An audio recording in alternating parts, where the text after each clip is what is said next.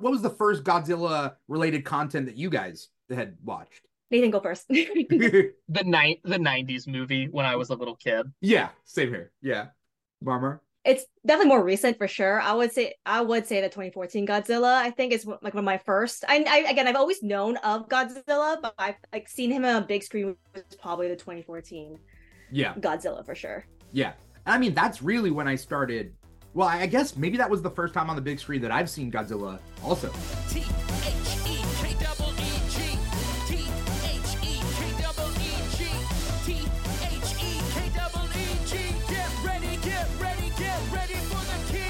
And we are live with another episode of the Keeg Talks. Today, it's a double feature. The Keeg Talks, Monarch, Legacy of Monsters, and Godzilla Minus One, which I am affectionately referring to Monarch Minus One. Does that work?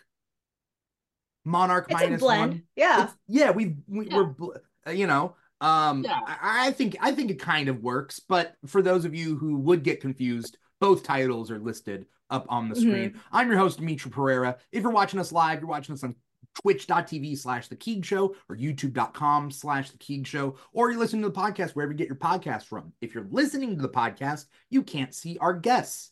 But if you're watching us, you can see our guests. Let me introduce them. First up, he's been here before, but it's been a while, and I've missed him. I feel like he's been gone because he's been cooking up some new things.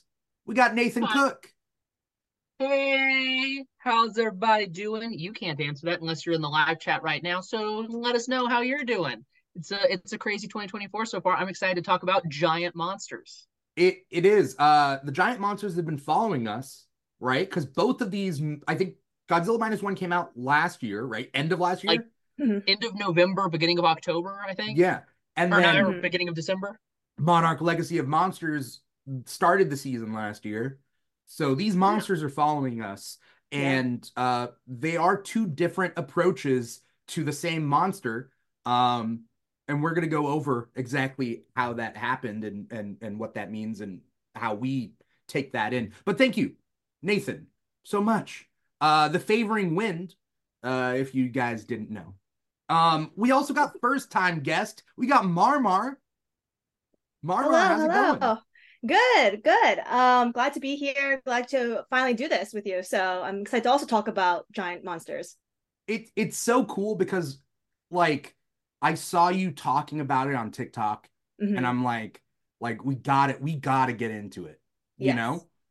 Because definitely. there's so much to get into. I mean, not only is this maybe our first double feature episode of the podcast, um, but also like there's just a lot to go over. Decades worth of Godzilla content. And I'm glad that I have you on this episode, Marmar. I'm glad Yes, likewise. I finally got you. Um, Yes. are these two things aside, have you guys been Godzilla fans? Big time. Not Yes. Yeah. Nathan can speak more to So that. Nathan says yes, even before all this. Okay. I've always personally for me, I've within the last few years, I've been more aware of Godzilla. I knew it was very much an iconic kind of figure in Japan and Japanese culture and media. But I fully haven't like looked into it up until like recently. Mm-hmm. But I'm very fascination with the lore of Godzilla. I my first time, and I've never really been into like Japanese Godzilla movies. Mm-hmm. You know, I've lived in California my whole life, been an American my whole life. Um, Foreign movies as a kid weren't really my jam. Though I was in daycare once, and I think we did watch like one of the first Godzilla movies in daycare, but I don't remember what it was and what happened. I just remember a lot of human faces. And being a kid, I'm like, that's not what I'm signing up for. But I think my first Godzilla kind of thing, weirdly enough, is the American made Matthew Broderick Mm-hmm. Godzilla movie. As a kid, There's I loved it. Look, there's no shame in that. I think it's a fun kids movie. I was 6 or 7 when it came out, and I think it's better than some of the recent American Godzilla movies. Ooh. I rewatching all of them recently, I was like, hey, look, these new Godzilla movies make great screensavers, but a couple of them have just too many human characters to really follow any kind of story. I agree with that. I will say that the Matthew Broderick one is better to me than Kong versus Godzilla, or Godzilla versus Kong, whatever happened recently. Yes. That movie was jam packed. I don't know. Marmar, you agree? A lot of things were happening in that movie. I would definitely agree. I think I like the concept of two monsters going head to head. I think no who wouldn't like seeing like just two monsters just duking it out. But I think to Nathan's point or Dimitri's point too, where it's like a lot of human characters are in this in a way that could detract from a lot of like what people would want to see is those monsters coming like just fighting it out. Mm-hmm. But if you're gonna have human characters in a movie like that, then it has to be either helping like complement the story of the monsters and or still have compelling human qualities to them. And a lot of there's just so many characters that were in these movies, like Millie Bobby Brown, Brian Tyree Henry, like a lot of like characters that you think what you will want to see, but then they don't do a lot. And it kind of detracts you from what you originally wanted to see in that movie. It becomes busy and messy, where yes. Instead of a clean story, we're like, oh, I'm following this like clear story of a father daughter or a geeky guy or whatever. It's so many people that no one's got a story, really. Yeah. Yeah. And I mean, that kind of happens a lot with like any of these big, I don't want to say monster movies, but like almost like alien movies or like movies that aren't human based. So Transformers like always has this human subplot, and sometimes it works. I'm a big proponent of Transformers 1 and 3 with Shia LaBeouf. I'm a big proponent of that. Mostly because like number one is just Samuel Witwicky's character, like that character, Shia LaBeouf's character, and the Bumblebee have a good relationship, and like those plots move forward pretty well. But then it goes off the rails like later. And why do we need the humans in some of this? Like, I don't know if you guys have any beliefs on humans with this. Yeah. I have filmmaking insight on this one a little bit because it's very much a thing about disaster movies in general and like always like this crutch of special effects films, and you'll see it even in the older Godzilla movies. That what they're trying to do is offset the special effects budget of like, hey, we can't have a movie where we have this many special effects shots is thing number one. So we've got to have at least a third or at least half to 2/3 of the movie needs to be human shots. And the next question becomes like they're like investing in too many storylines because they need to be such a broad thing. Like they're doing like Independence Day, which is classified more as a disaster film than it is an alien film. And all of the movies by that director, Roland Emmerich, like Day After Tomorrow, 2012, they all follow that same thing where it's like, oh my goodness, I'm following 5 different storylines and all of their way to react to things. And the reason isn't because that's the best version of the story. It's because the studio is saying, like, well, we need to have a storyline for the teenagers, and we need to have a storyline for the older people, and we need to have a storyline for these single mothers who are going to want to thirst after a salt and pepper haired silver fox. Jeff Goldblum in Independence Day? Exactly. Like, it's that kind of thing. It's like we need to have a storyline to hit each of these demographics, and we need to have a storyline that includes the military so that we can have access to military equipment so that we can have a really good shot with the helicopter later. Right. I would say, and I'm glad, or speaking of Jeff Goldblum, I think a good, I guess, combination of human characters and like monsters would be Jurassic Park. I think they do a really good job. I think because they have one storyline for the human characters through, and it complements or like it integrated with why the dinosaurs are there in the first place. It's because these humans brought them back to life. Why? Because they were bored. I don't know, but like it was just I like Jurassic Park 1 and 2 and what they did with those stories. So I think that's a good, at least for me, that's a good example of balancing the human characters and their storylines with seeing the CGI budget really well. So I fully agree with that. Yeah. Mhm. I think Nathan and Marmar, you guys are bringing up a good point of like there's just multiple storylines and multiple things going on, and like in Jurassic Park it is the humans and then the dinosaurs are revolving around that. Yeah. And then Nathan was bringing up the fact that like everybody needs to get something out of this movie, and although that's maybe not the best approach to movie making, it is the best approach to producing, or Right. as an executive. Mhm. Because why would we Yeah. want a Godzilla movie where only kids are there, I guess, watching it? I don't know. But like It's Transformers, like you would think a Transformers movie would just be like, why can't we just focus on the Transformers and their motivations? And I think it's because like the people who want romance don't want romance from Transformers. They want human romance. exactly. But we have yet to get a Transformers romance. I'm just saying.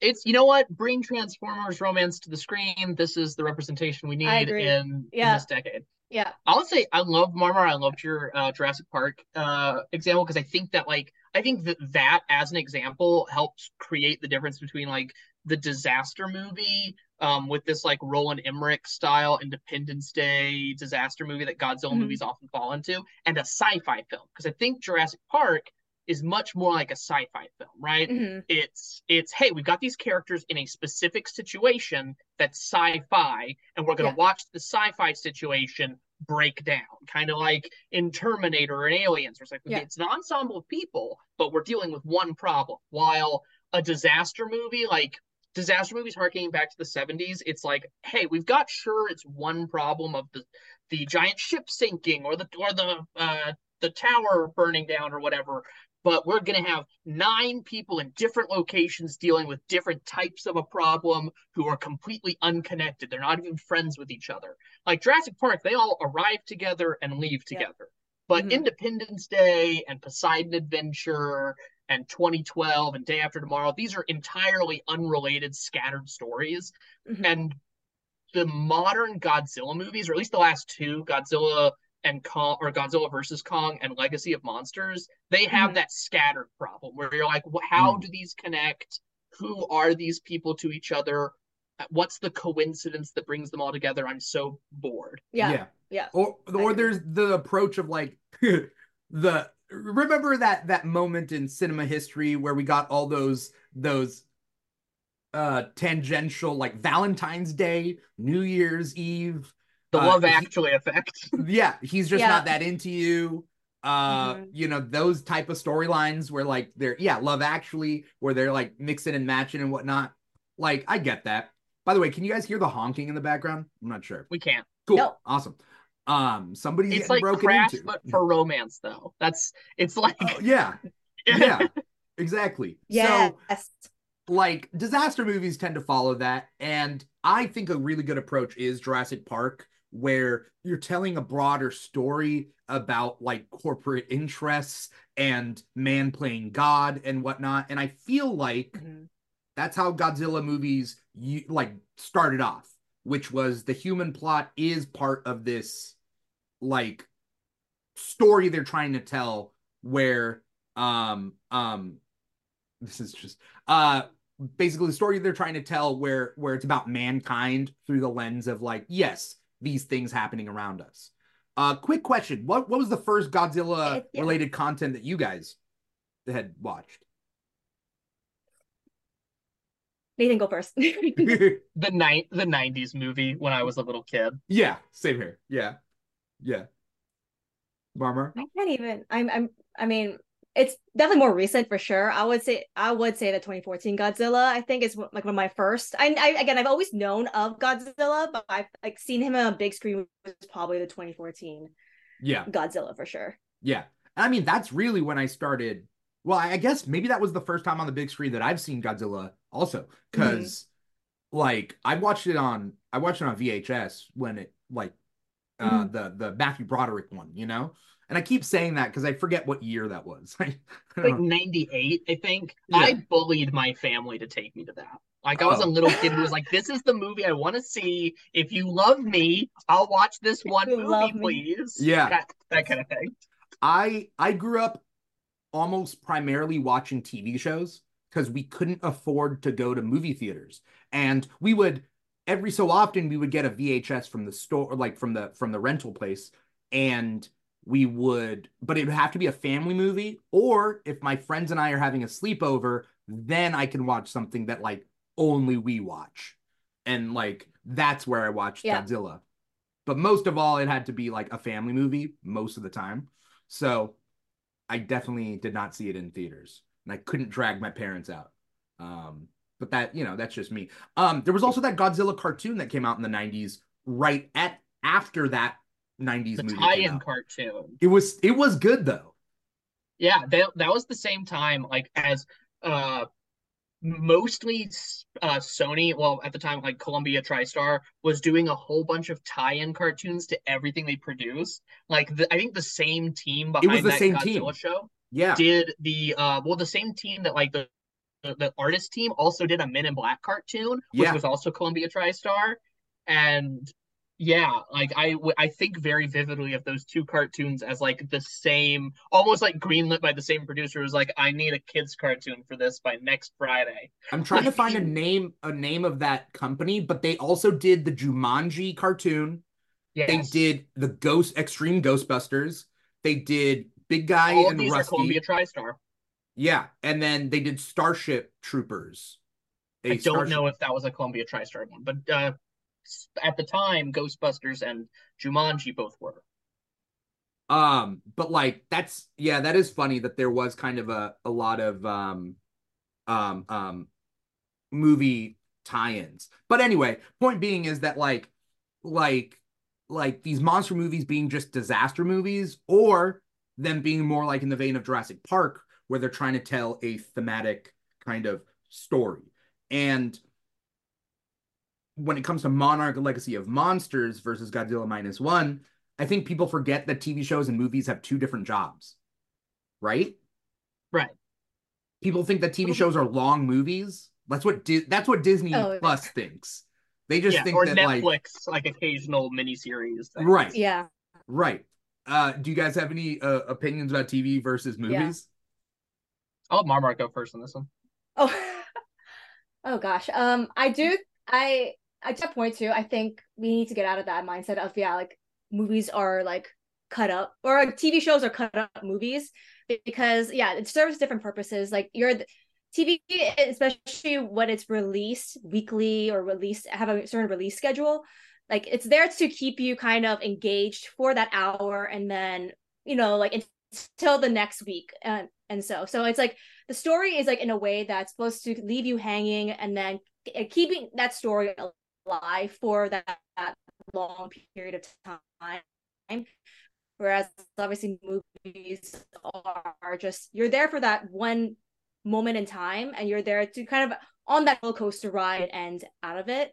So I think it's we can't see them as like the same or like a version of the other.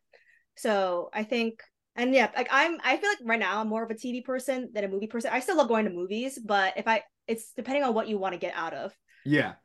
in terms By of the a way, a TV quick format question. versus a movie format. Nathan, is Marmar frozen on your screen, or is she just frozen on mine? Is she just Okay. froze at the Oh, beginning okay. of yeah. And the Oh, audio okay. the Am I audio back? was there for the most part, but it did kind of like popcorn a little bit. Okay. Yeah, we got like 90% of the audio, I Yeah, think. Okay. like you're like we heard you. Okay. Yeah. But Okay. Let me yeah. know if anything else comes up. Yeah, I'm with you that like I'm just a big TV guy, and I love movies, but movies to me are just little bite-sized things that now then like I watch it and then I crave it like for another one for like 2 years, if I'm lucky. Mhm. I'll get a sequel, and if I'm not, then I'm like, well, this was a moment in time. It was two ships in the night. It's that sort of thing. Movies are kind of like that. I I always see movies and TV not as the difference between like a book, not like the difference between a book and a short story or something like that, but like the difference between a short story and a recurring magazine. So like, and that dates me so much, like how much I read when I was a little kid. But like if you think to yourself, like, okay, I like this article, I like this Sherlock Holmes-esque article that's showing up in this magazine every week. I'm going to buy this magazine every week to just sort of spend a little time every Saturday morning reading this. That's a TV show to me. It's about spending time with the thing. It's about the vibes. I want to keep coming back to this vibe. A short story is much more like, I want this theme.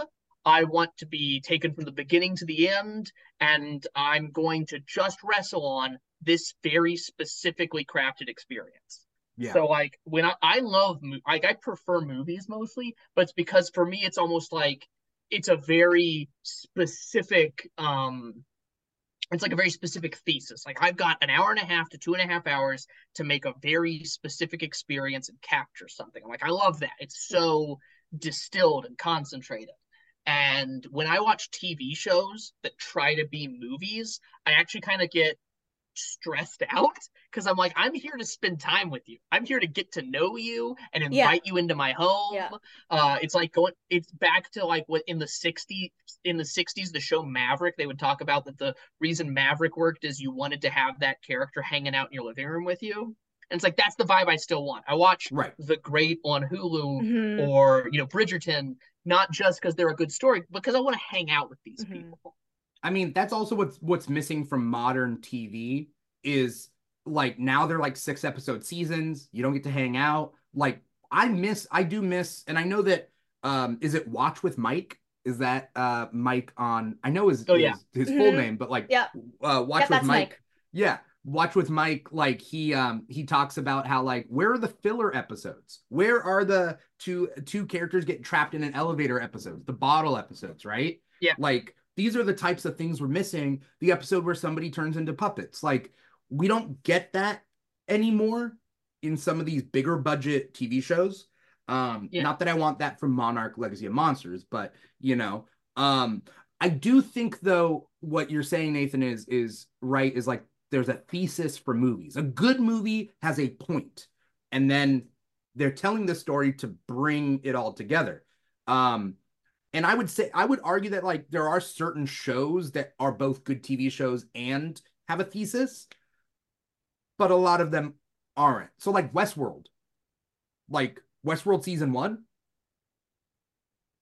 Westworld season 1, totally a thesis and a point, but like Westworld kind of loses the plot as it goes on because you're like, this thesis doesn't continue for 3 seasons, and not every season came in with a banger thesis. Yeah. So. That's like true. and like I love shows like Westworld season. Well, I like only season 1. Season 2 was fine. I fell off after that. Yeah.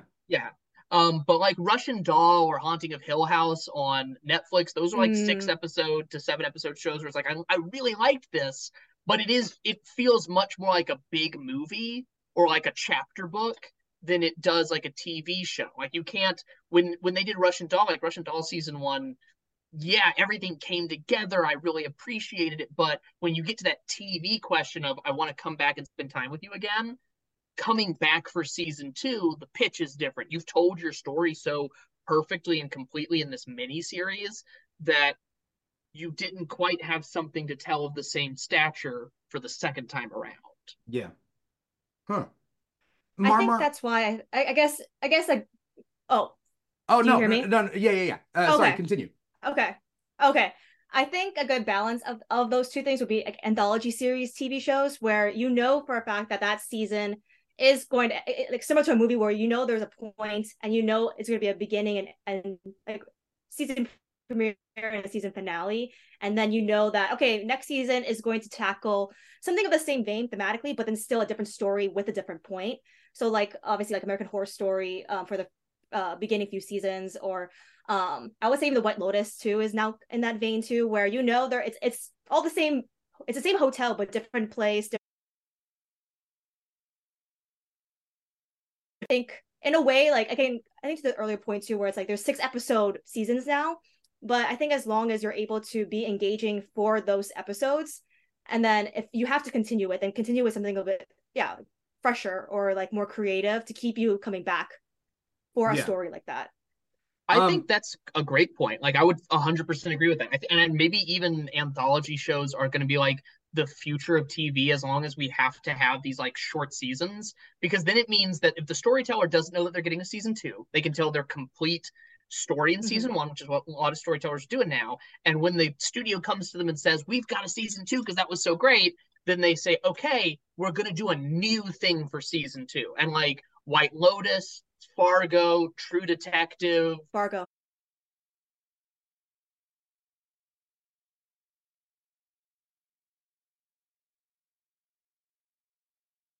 And five, that was so good. And you know when you go to a show like that where they're like, hey, we make a new season of Fargo when we've got a story to tell you. Yeah. And I'm like, great. Yeah. I agree with season 5 of Fargo was amazing. Yeah. So when now as we're moving into talking about Monarch, Legacy of Monsters, and Godzilla Minus One, I think like tackling both of them from the medium that they are, as opposed to which one is better, or like which one, works better as in the medium from what is asked from them, I guess. Do you guys have a number out of 10 that you would rate?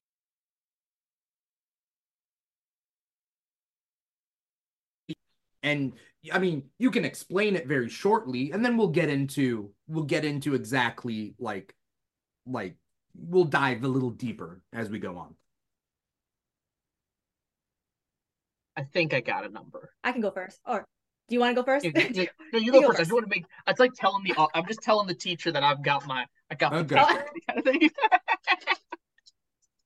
Okay. I think I would put Monarch at like an 8.5 out of 10. Only because it surpassed a lot of my expectations of it, even though my expectations were not that high to begin with, to be quite frank. And I can get into that later, but then I think Godzilla Minus One, I will give it a good strong like 9. Yeah. I mean, me personally, I'd say like Monarch probably 8 out of 10. There were points that I was like, I'll come back to it tomorrow. And then there were certain points where I'm like, I need the next episode. Where's the next episode? And so like it kind of yo-yoed with my feelings, especially coming at it with lower expectations. I didn't like Godzilla versus Kong. And so I didn't know what to expect from this. Yeah. And I didn't know when this was set. So 8 out of 10 for Monarch, 9 out of 10 for Godzilla Minus One. Like, I'm not a 10 out of 10 for Godzilla Minus One. I liked it a lot, and I don't know whether I'm gonna rewatch it, but I liked it a lot. It is what it is. I don't know. Nathan. Yeah. I think I give Godzilla Minus One a little bit like if there's a way like a fraction higher than a 9, but not even quite a 9.5.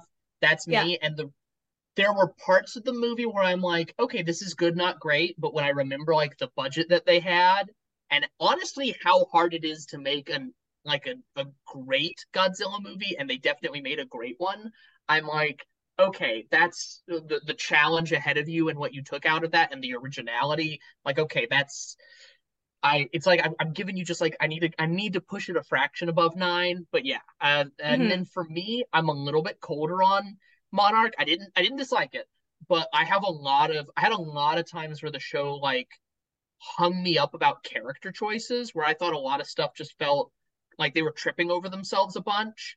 And I also had a lot of problems with like where they put the camera a lot, like on a technical level. I'm like, you guys clearly had $1 billion to make this show, and you put the camera in the most boring place imaginable. And so I give it about a 7. Yeah.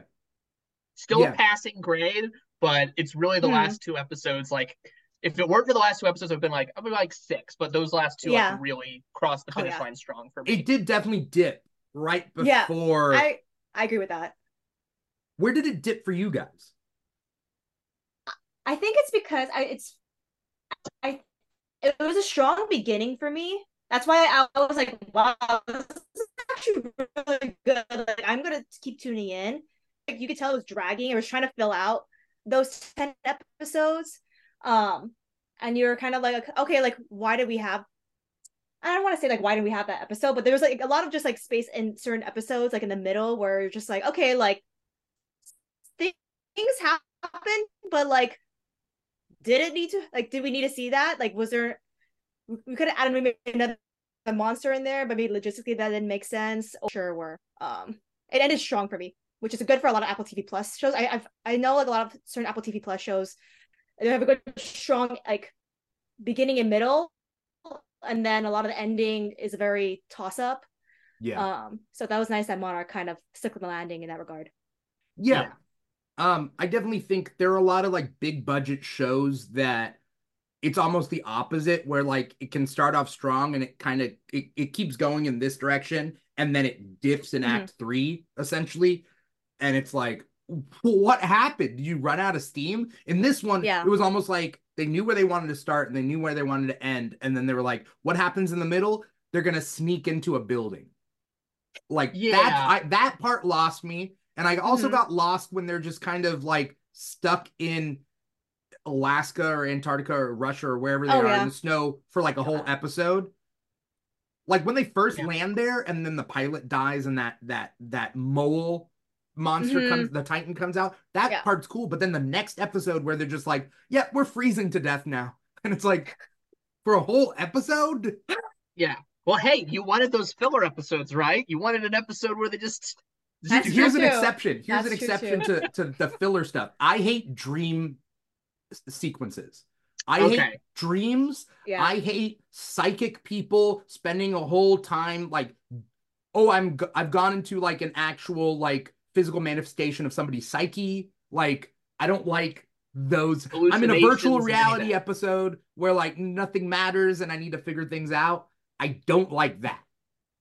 Yeah, I think I would agree with that. I tend to think that is like, it's like a writer's crutch. It's like, when the writer can't figure out how to make something work through the tension and drama of characters talking to each other, and instead they're like, well, I need this character to fully change their mind about something, but on their own. So, and I don't know how to communicate that with direction. I don't know how to communicate that with metaphor. So instead, I'm going to have the conversation. I'm going to have the character have a conversation with themselves through their past. And you're like, that's crazy. Almost no one does that.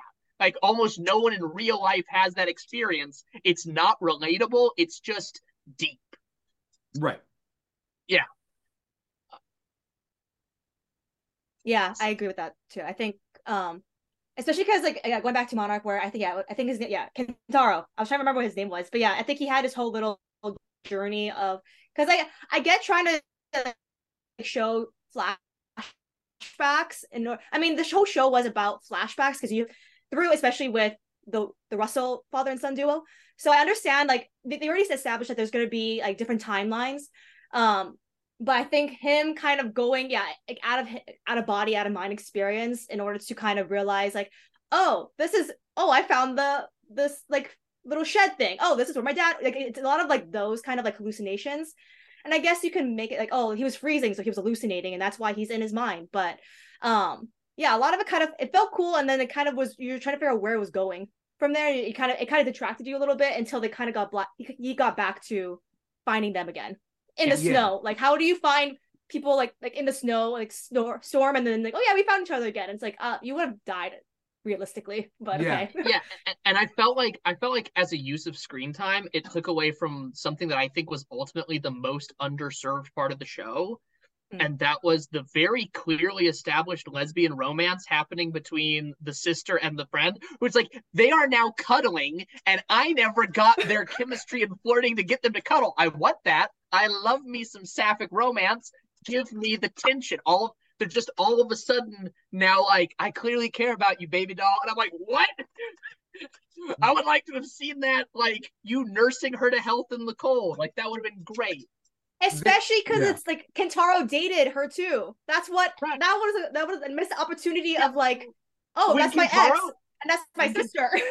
Yeah, when he clocks that they're like clearly cuddling and flirting in the car later, his look is just sort of like, I'm a cuckold. I'm okay with that. It's like it's that kind of vibe. You're like, do you have feel that? So this gets to my big criticism of the show. My big criticism of the show, because I agree that things like dipped in the middle, and it was very much that the writers knew where they wanted like things to end up, but I felt like a lot of things to get there weren't fully validated. So for me, the turning point in the show to like is right after they free Kurt Russell. From the moment they free Kurt Russell to then like showing up in the country where the like where they fall through the hole. Like all of that, it's like I'm enjoying myself here and there, but they would do a whole lot of back and forth of like, I'm mad at you, but actually, no, I'm not anymore. We can't trust them. Now we can. And I'm like, why can't you trust them? Yeah. Why should you trust them? Why are you mad at this person? Why did you suddenly forgive them?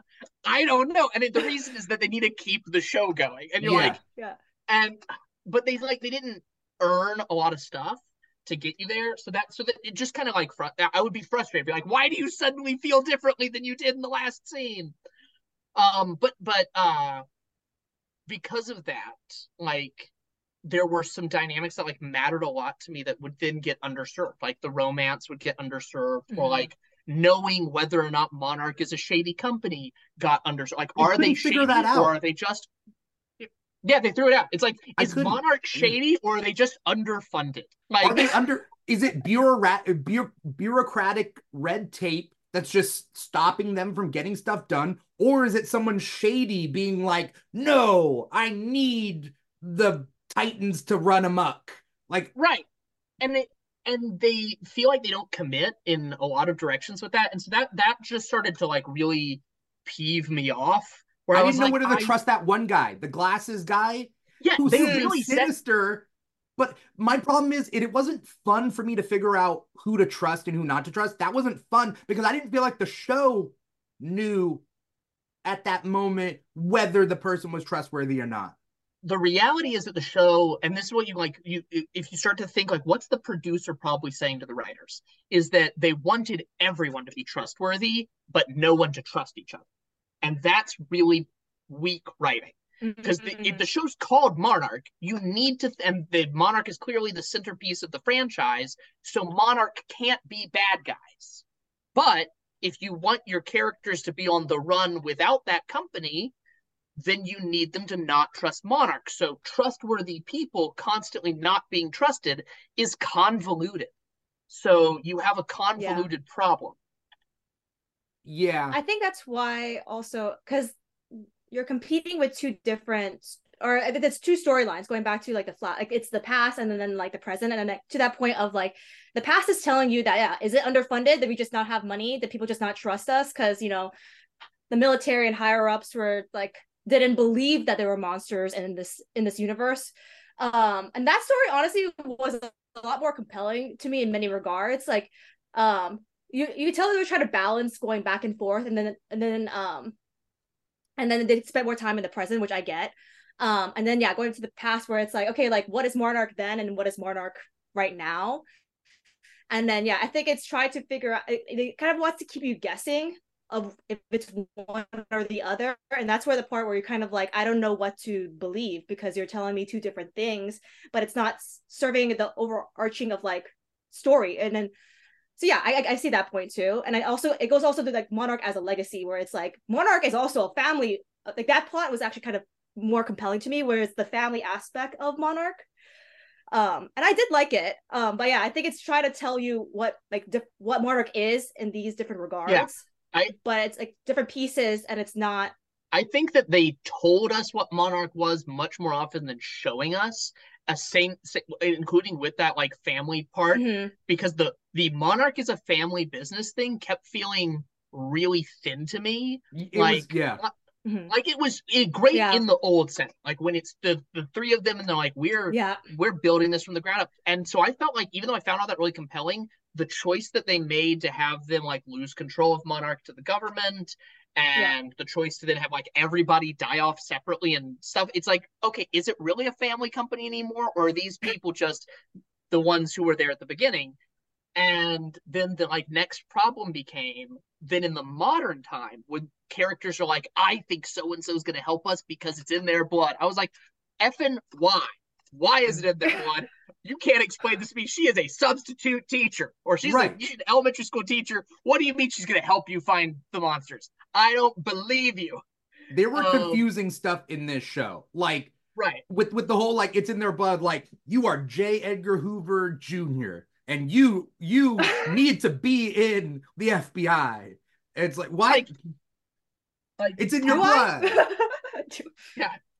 It's in your blood. I am literally a jazz artist. I don't know what you're talking about. Like that kind of thing. And it's not like think... it's not the trope of, hey, I've been out of the game, I'm not coming back in. It's like, we need you. You have experience. It's a substitute teacher and an artist. Yeah, it's like, you know what? I think that you guys can help find your father. It's like, why can we help find him? Because only you have been traumatized exactly right to know what he would do next. It's like, he didn't even tell us what he did for a living. Yeah. Yeah. Marmar, what were you going to say? Here's the thing though. I do like the family drama of it all, but I think them trying to attempt to connect it to Monarch was, I think, to everyone's point here, that's where I kind of faltered, because there's a compelling story with family that's why I kind of liked this show, with that family aspect. Like, it kind of gagged me where they're like, oh my God, we found out we're half siblings. Whoa. Like, all I know from Hiroshi is that he's just a shitty father, and I'm kind of more interested in figuring out why he's a shitty father. And then he just so happens to work for Monarch. I think that's where it kind of like, they're trying to connect something like in a way that like is supposed to be more meaningful than it seems like. Yeah, it's to the point. It's like they're doing more telling than showing. Yeah. Yeah, sorry, real quick. Sorry, Marmar, your connection there, but I think the writing needs to be more succinct and more like just. Sorry, Marmar, your connection is getting more popcorny. Yeah. Is there a way to reset the connection at all? Okay. Maybe it might come in clearer. Let me see. Sorry, I didn't mean to interrupt. In the meantime, I will just say. No, you're good. It might just be, yeah. It just is your network bandwidth as well. Oh, I think go That's for it. Okay, I'm gonna agree with Marmar, because I, for me, the really interesting thing is this like setup of these two siblings who didn't know they were related. Their dad just, has recently presumably died, and he is, he's got secrets about a company. It's like, that's really interesting. I want to know why he was cheating on his other wife. Like, that's what I want to know. And I want to know how the characters feel about it. I want to know what led to that. Like, I was kind of interested also, like, in one of the flashbacks into the, like, 80s when he's, like, talking to a nurse. I'm like, ooh, is that him talking to one of the other mothers right there? Like, I want to know more. And they didn't give me a lot there, because they wanted us to so much get into, like, the cloak and dagger of the company. It's like, no, I'm going to get the cloak and dagger of the company. Tell me about this man cheating on his wife. I want to know. I need that. Give me that juice. It was fairly intriguing. I wanted to know, why is he cheating? Was there something that happened that made him like maybe like more susceptible to cheating? I don't know. I was trying to find a reason, like, that his parents like weren't really around for him, which I guess is kind of like did he feel a sense of fear and insecurity, and he needed to like put that together by having families and everybody? He could never deal with loneliness because he needed, like, so if he's in a different country, he needs a family there too. Like, it's right. Those are questions that I'm like, I want to probe that mind, as opposed to just being told it happened and we move on. Like, yeah, I feel like they didn't flesh him out as a good enough character. Like, I don't know, he wasn't fleshed out enough for me to really care, especially given the sci-fi stuff that happens around him. Right. Like with Kurt Russell coming back, or Wyatt Russell, technically, and being like, now we're like the same age. I couldn't make sense. So also, I went into this show, I didn't know when this show was taking place. And I didn't know, like, I got really confused on who people were. And keep in mind, like, I've seen the Aaron Taylor Johnson one once. I've seen King of Monsters once, but I saw Kong Skull Island twice. And I saw Kong versus Godzilla once. I didn't realize until the last damn episode that John Goodman is Bill Randa. I've seen that movie twice.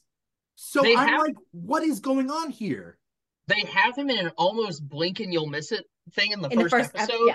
And I kept thinking about that the whole time. Like, is that supposed to be? So when we would meet a character, I'm like, is he the same guy? And I like double checked IMDb to know. But if I have to double check IMDb to know what characters I'm following, that's a little much. Like, you should give me, like, I just wish they had given like a moment in the dialogue, like, yes, ever since Bill Rand disappeared on Skull Island.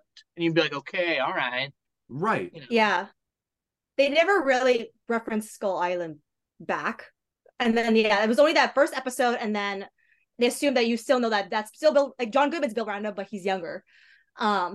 I will say that they try to hark back to 2014 Godzilla, which is, it's nice to know that the connection is in a way that it happens to certain other people in that tragedy. So I like that there's still a connection, but it's from a different perspective. It's from the civilians who are actually like traumatized by this giant monster. Yeah. So I like that regard. It's like try to like still be its own story, but then still trying to connect to this monsterverse that Legendary Pictures and like is it Warner Brothers? Yeah, I think it's they're trying to kind of I think Warner create. Brothers is now. I think Warner Brothers might not be a part of that anymore because Legendary, I think, is now because Legendary fully owns the rights, and I think Legendary's contract with Warner Brothers, like their collaboration contract, I think it's up. So I think Legendary is going to be working with other people now. Like it might be Universal or something. So, yeah, I mean they can collaborate with whoever they want. I'm looking at it right now. Legendary is a subsidiary of a Chinese conglomerate. And so they're not owned by WB. They've just been working with them. That being said, I don't think they're cutting ties with WB anytime soon because they have the Godzilla versus Kong versus Justice League comic that's out right now. But that's also a different license. Like I think the thing that I read was that the distribution deal they had specifically with Warner Brothers Pictures, that was the thing that like it had lapsed and they were like looking for new partners. And not necessarily an exclusivity partnership, but they're like, we're going to expand out and not necessarily be home at Warner Brothers for distribution. Yeah, it looks like as of 2022, they've reached an agreement with Sony Pictures, but that Godzilla, Kong, New Empire, and Dune Part 2 would continue being Warner Brothers Pictures. So those both come out this year. Okay. And that Legendary would also continue to partner with other companies for streaming, such as Netflix, as Sony does not have a streaming service. So, yeah, it looks like their deal with Warner Brothers lapsed and they're moving to Sony. And Sony doesn't have a streaming service, but Sony does a lot of business with Netflix. Like if you ever like pay attention to what's on Netflix, it's a ton of Sony titles like Men in Black, Mask of Zorro, Jumanji. There's usually a wealth of Sony stuff there. Yeah. By the way, shout out to it's Adelaide Productions is what the cartoon company was called. The animated arm of Sony. I should remember that. Or That's Columbia my favorite TriStar. ever. So Adelaide Pictures did all of that. Adelaide Productions. Anyway, side note. So Monarch obviously falls into this trap of like kind of where these monster movies were going, or MonsterVerse movies were going. Do you guys have a favorite of these MonsterVerse? Because this is collectively known as the MonsterVerse. Do you guys have a favorite movie? Easily the 2014. I think it's shot so beautifully. Yeah. I agree with the 2014 Godzilla. I actually did like Kong Skull Island. I think it was something that it felt different. And it felt like it harked back to, because I also like some of the King Kong movies as well too. And then it's cool to kind of see those. I think I like the characters in that a lot more in Skull Island. I think it was like Tom Hiddleston, Brie Larson, Samuel L. Jackson. And that had a much like a more succinct thematic like message to it. So I would say those two movies as well. Yeah. And I think that's a great distinction. Like the characters in Skull Island are really engaging and it's definitely saying something more than the Godzilla one is. Yes. But I think that the Godzilla movie is like better looking, like the way Gareth Edwards shoots just like realism or special effects, it just looks so amazing. And I think it's got a very like nice tone, like the tension and the sense of horror are really good. But like, yeah, I think those are the best two movies in the franchise. I love Kong Skull Island. The fact that it had something to say, it accomplished it. There are so many little pieces to the story in Kong Skull Island with like John C. Reilly and the Japanese Mm-hmm. pilot. Yeah. Like that whole storyline, we never needed to revisit it, but like that was like, doesn't he go back to his family at the end? I Mm-hmm. can't remember. I That's think, yeah, John crazy. C. Yeah, I remember that. Like he was there for like decades, like Yeah, trapped there, and until that group came in, and then it was like, oh, I can leave now. So yeah. And then Samuel L. Jackson being a man whose war ended, yeah. but the war continues. Like there Mm-hmm. is always Mm-hmm. an enemy out there, and like he is so unhinged. And like some of the deaths in Kong Skull Island are not PG-13 deaths. They're pretty gnarly. The scene where the soldier looks up and then he gets a spider's leg through his mouth downwards. What? Yeah. I love Kong Skull Island. That's why I was rooting for for Kong Mm-hmm. Godzilla versus Kong. He was definitely the underdog in that, and I don't think they did him justice. In Kong Skull Island. No, in Godzilla Oh, versus Kong, oh, I see. Oh yeah, because Godzilla beats him pretty I easy. agree with that. I thought Godzilla. Hold on. Now I'm wondering, am I misremembering the end? I thought the ending of Godzilla versus Kong was that Godzilla's or Kong ends up being the winner, and I don't remember. I all I remember they Yeah. go up against Mecha Godzilla, right? they Like go up Oh against Mega Godzilla, and then like Kong kind of gets the victory lap at the end, yeah. swinging through the underground, the upside down yeah, with his Thor's hammer. but like he was cool. He was cooler, Yeah, but against like one on one, I think Kong loses, right? yeah. Godzilla is insanely powerful. Like Yes, Kong's cool. Mm-hmm. Kong is cool. Godzilla is a self-regenerating nuclear weapon. but I wanted Kong. Here's the problem. This happens in a lot of superhero comics. It happens a lot of like this things, right? Superheroes are always the best in their specific series, right? Right. Superman will always win in Superman. Batman will always win in Batman. Like Flash will always win in Flash. But when you bring them all together, you have to Mm-hmm. make a choice as a writer to Yeah. differentiate every main character. Now you have a group of main characters, right? To the point where they're not like not all of the Justice League should be genius level intellects. Right. Superman doesn't need to be a genius. Flash, although he is smart, he doesn't have to be able to invent a time machine by hand. Like he doesn't need that. That's not the Flash, you know?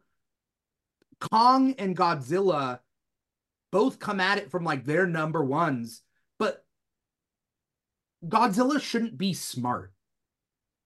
No. Kong should Godzilla. be insanely smarter than Godzilla. Yeah. Godzilla's a great fighter with a whole lot to use, but Kong is agile, and Mm-hmm. he should have the intelligence, the tool, the usage of tools, and all that. Yeah, Right. Like that it was should my be problem with raw power Godzilla. versus intelligence. Yeah. Right. And also Godzilla is more of an animal. Hmm. Yeah. Let him be able to be tricked like you would trick a dog, you know? Yeah. This You know season, I that only think. because I just remembered it. Oh, sorry. Go, Nathan. No, Finish go your for it. thought. Go for it. I just when you said Godzilla about it's just him as like a kind of more of a monster, just a brute. I remember in Monarch. I don't know if you guys remember when he supposedly saw Anna Sawai's character. It was like Keiko Yeah. Randa, and they were all making it sound like, oh, like he saw you. Like he had there's like I guess like a smidge of like humanity in Godzilla. Like I don't remember that when I think the father was trying to awaken Godzilla. Yeah. And then he started walking, but like, he stopped at Keiko for a hot sec and then like walked away.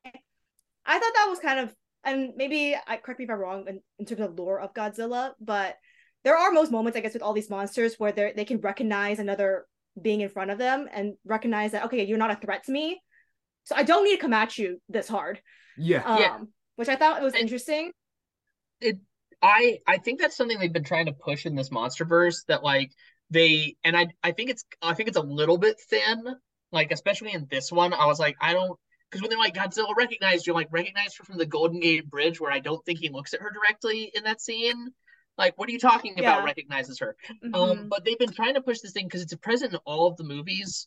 as early as the end of the 2014 one, this idea that Godzilla is actually the deity protector of everything, and a literal Mhm. god. And that means he also, like Santa Claus, knows if you're naughty or nice. And he's gonna look at you and go, "You're one of the good ones. I'm not gonna smush you." And I'm Yeah. like, that That is doesn't make such a any sense. stretch. Right. But it's present in all of these movies. It's He like wouldn't Yeah. walk Godzilla. through the Golden Gate Bridge unless everybody was guilty in his path.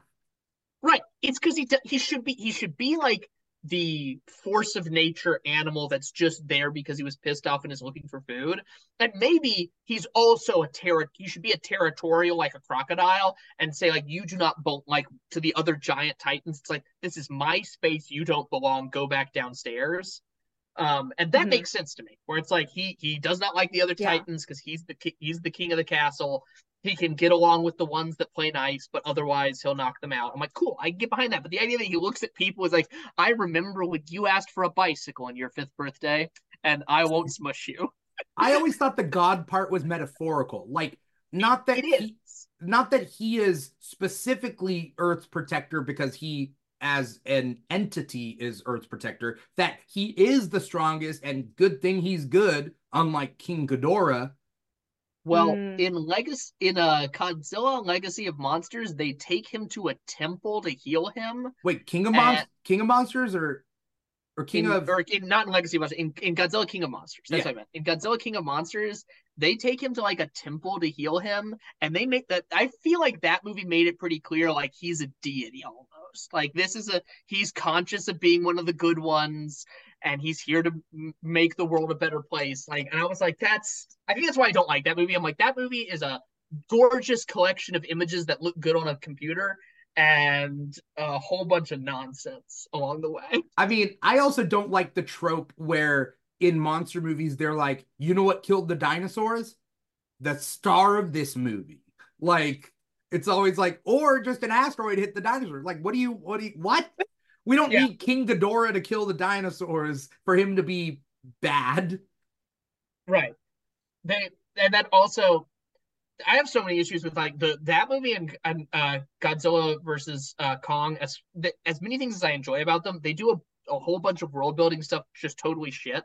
Yeah. Like, suddenly we have hovercrafts and you're in the Marvel universe, and I'm like, no, you could just be in a regular science world, like where we don't have hovercrafts, but like we can study like whether or not there's a radioactive signature in the area, Yeah. okay? Or um the idea that like King Ghidorah is an alien, and it's like, we are not wrestling with the fact that aliens exist. Like, where is that conversation in this It's movie? it's too much.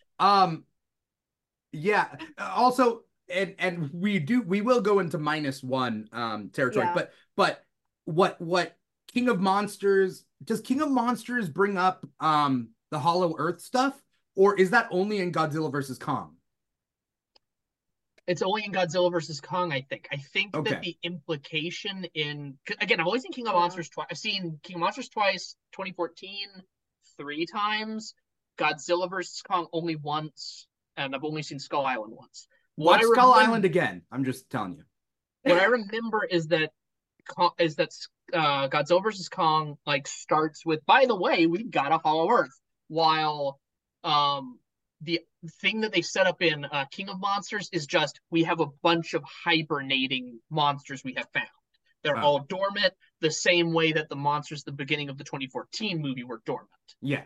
I hate Mm-hmm. Hollow Earth theory because that's an actual theory back in the past, like Mm-hmm. in the real world. Yeah, it's a Jules Verne thing. It's Yeah, like that's Journey to the Journey to Center the of the Center of Earth. the Earth. Yeah, Yeah. I hate Hollow Earth theory, and so I hated when Godzilla versus Kong did that. I hate that whole plot. But then Monarch Legacy of Monsters states that it's not a Hollow Earth. It's It's like another a dimensional plane.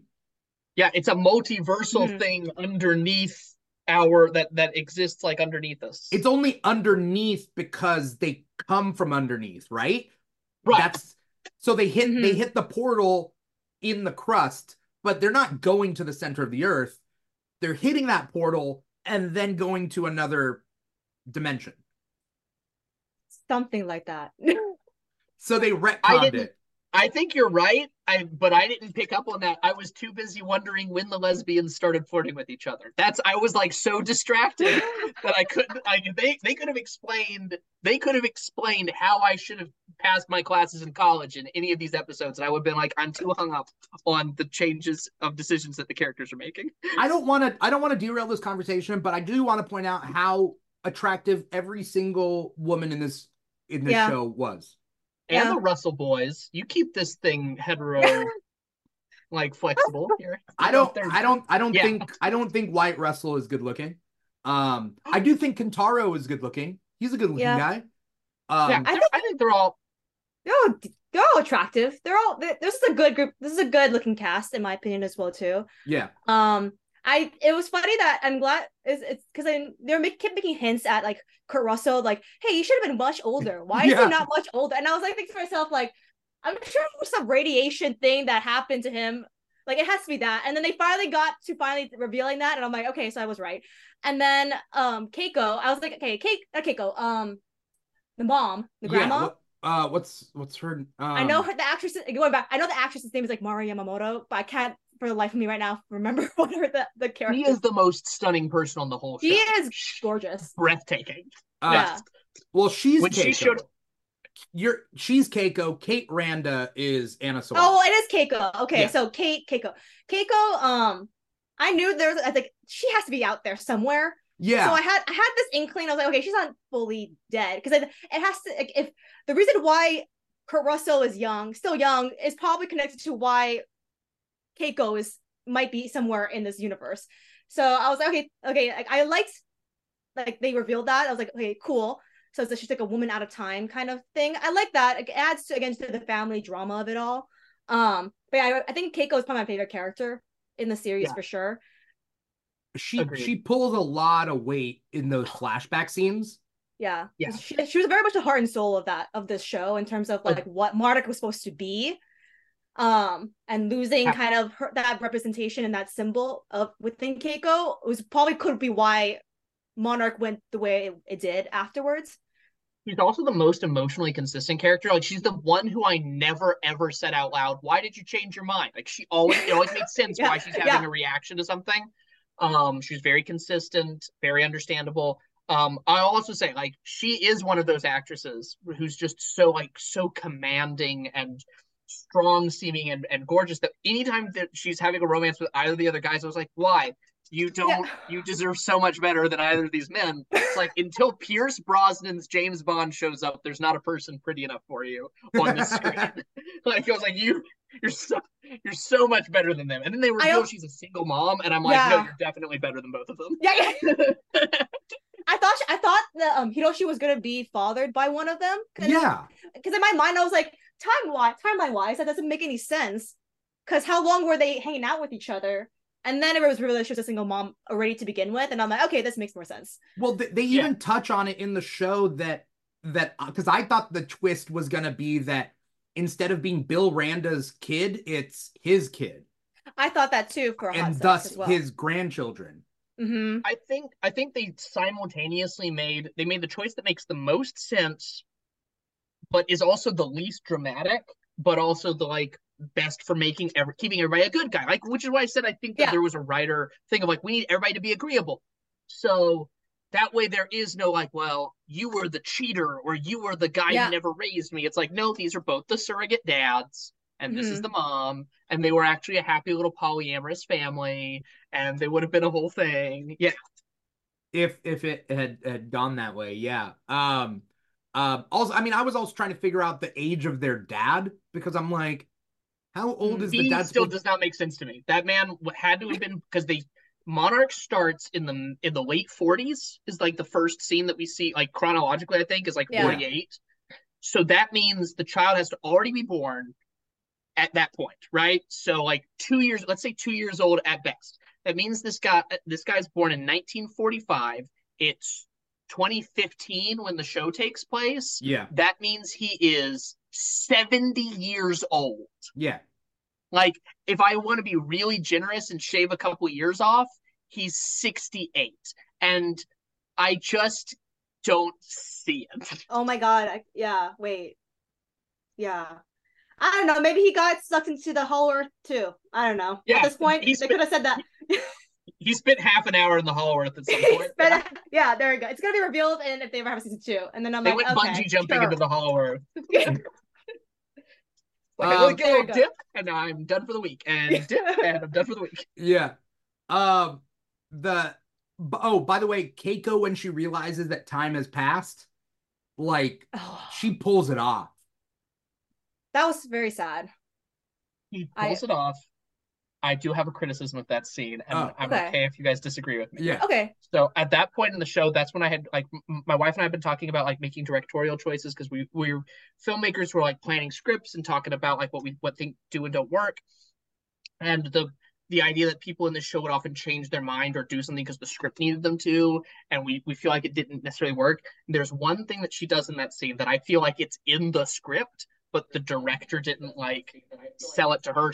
She's emotionally doing great, but the choice doesn't work. And that was she turns away from Kurt Russell and walks over to a tree and then like looks at the tree instead. And I know that like in the mind of the screenwriter, it's she can't look at it anymore. She wobbles over to the tree and needs to like catch herself there. But instead it just reads as she turns and starts to talk to the tree. Like that's just kind of like her face is selling it. Her voice is selling it, but it's like I don't know if she needed to turn around. Yeah, I mean, now that you mention it, it didn't. I don't think she needed to. I think she has enough emotion. Tableau. Yeah, yeah. I think she has enough of a enough. I mean, not talent, but like enough, she can emote that. Yes. Like I don't think you needed to turn around and like show that you are sad. Back. Was she turning away from what's his name though? That's what I think the screenwriter wanted. I think the screenwriter wanted like okay, she turns away, staggers away towards the tree, can't look at him, and is holding herself on the tree. Like if I was writing that scene, that's what I would expect. Which the only change I would make then as the director would be, okay, now walk over to the tree. Now it's not so much that you're walking to the tree, it's you're walking away from him and you kind of stop at the tree. Because it's a place to stop. Yeah. It's intention. But instead, the director's just like, well, the script says that you need to turn to the tree now, so just do that, please. we just did a revision of the script. And you didn't have enough time to memorize your lines, so we wrote your lines on the tree. Just go to the tree. And she's like, I can do that. I can kill that. She's like, I would have known. I would have been able to practice. No. Don't worry. We wrote it on the tree. It'll be there anyway. You'll walk towards the tree. We'll give the tree some lines. Yeah. You know, we'll figure this out. I guess maybe one last thing before we move on to -1 and how they tackle Godzilla and whatnot is the time periods. Not only were a little bit confusing for me, but also like the fact that the show's present takes place before King of Monsters. Yeah, that's also what was confusing. And then they time travel to before Godzilla versus Kong. Right before Godzilla vs. Kong. Yeah. Because they ended in Skull Island. Like the ending showed that there's a Monarch facility in Skull Island. Wait, is there a Monarch facility in Skull Island in Godzilla vs. Kong? Yes, right? I think that's where Godzilla is at the beginning of the movie. Or where King Kong is, in the beginning of the movie. Because the little girl is there, right? Yeah. Okay. I want more Mothra. Give me more Mothra in these movies. That's what I want. Where is Mothra at this time? Mothra is at a ladies' night. She's having a girls' night out with the other lady monsters. Did Mothra die, by the way? I don't think she did. I think she had a valiant. She fought with him in Legacy of Monsters. Yeah. Or King of Monsters. It's easily confused. No, I'm with you. I don't think that series that have subtitles should recycle any of the words in. I agree. Yeah. I think we should be on Revenge of Monsters. I think that's where we should be. Right. The other thing is that they use such vague words, King of Monsters and Legacy. It's even more confusing than the Planet of the Apes movies, frankly. I thought Monarch themselves were going to be the monsters. I thought, which would have been kind of cool, but then they would have been like moralizing against like a centerpiece of the franchise. But fun fact, by the way, as we transition to -1, this is actually one of 2 shows called Monarch that came out in the last year or so. What's the other one? The other one was a Susan Sarandon movie about country music or Susan Sarandon TV show about country music that made no sense. Does it tie in with this? No, it's just also called Monarch and came out within a year of this show. Did you go in thinking there would be big monsters? There should be. You should. No, it's reverse. I came into this show thinking that I would see Susan Sarandon playing guitar, being king of the monsters. Exactly. So it should be. Yeah. Okay. No, but yeah, just random, coincidentally same name. Yeah. Yeah. That's funny. Well, it's kind of funny because there's two movies coming out this year that have subtitle Empire. One is Ghostbusters Frozen Empire, and then the other one is Godzilla X Kong The New Empire. And then we should have Dune, which is Sand Empire. And then they're going to be a new Taylor Swift. It'll be the Swifty Empire. And then it'll be the Empire verse. Yeah. And then we'll get an Empire Records remake. Yeah. I mean, and then Empire Strikes Back. Again, a new Star Wars movie. So it should be Empire Strikes Back again. Yeah. Yeah. Yeah. I thought you meant it just again. No, Empire Strikes Back again. They're like Empire Strikes Out. There we go. That's better. So Godzilla Minus One. This is a hard transition, I guess. But the point being is that, like, obviously what Legendary is doing with their MonsterVerse is they have a goal in mind, right? They're trying to sell toys. They're trying to make things big blockbuster. They're trying to see big old fights and just a lot of flash. And if we're lucky, some substance. Yeah, versus, they want a Marvel Universe-y kind of thing. Well, good on them, though. You know, yeah. I'm for it. I think there is a space in this franchise for essentially two franchises. Oh, 100%. 100%. These companies, Kyoto and Legendary, are so different in tone that they do not. It's not confusing a bit. Right.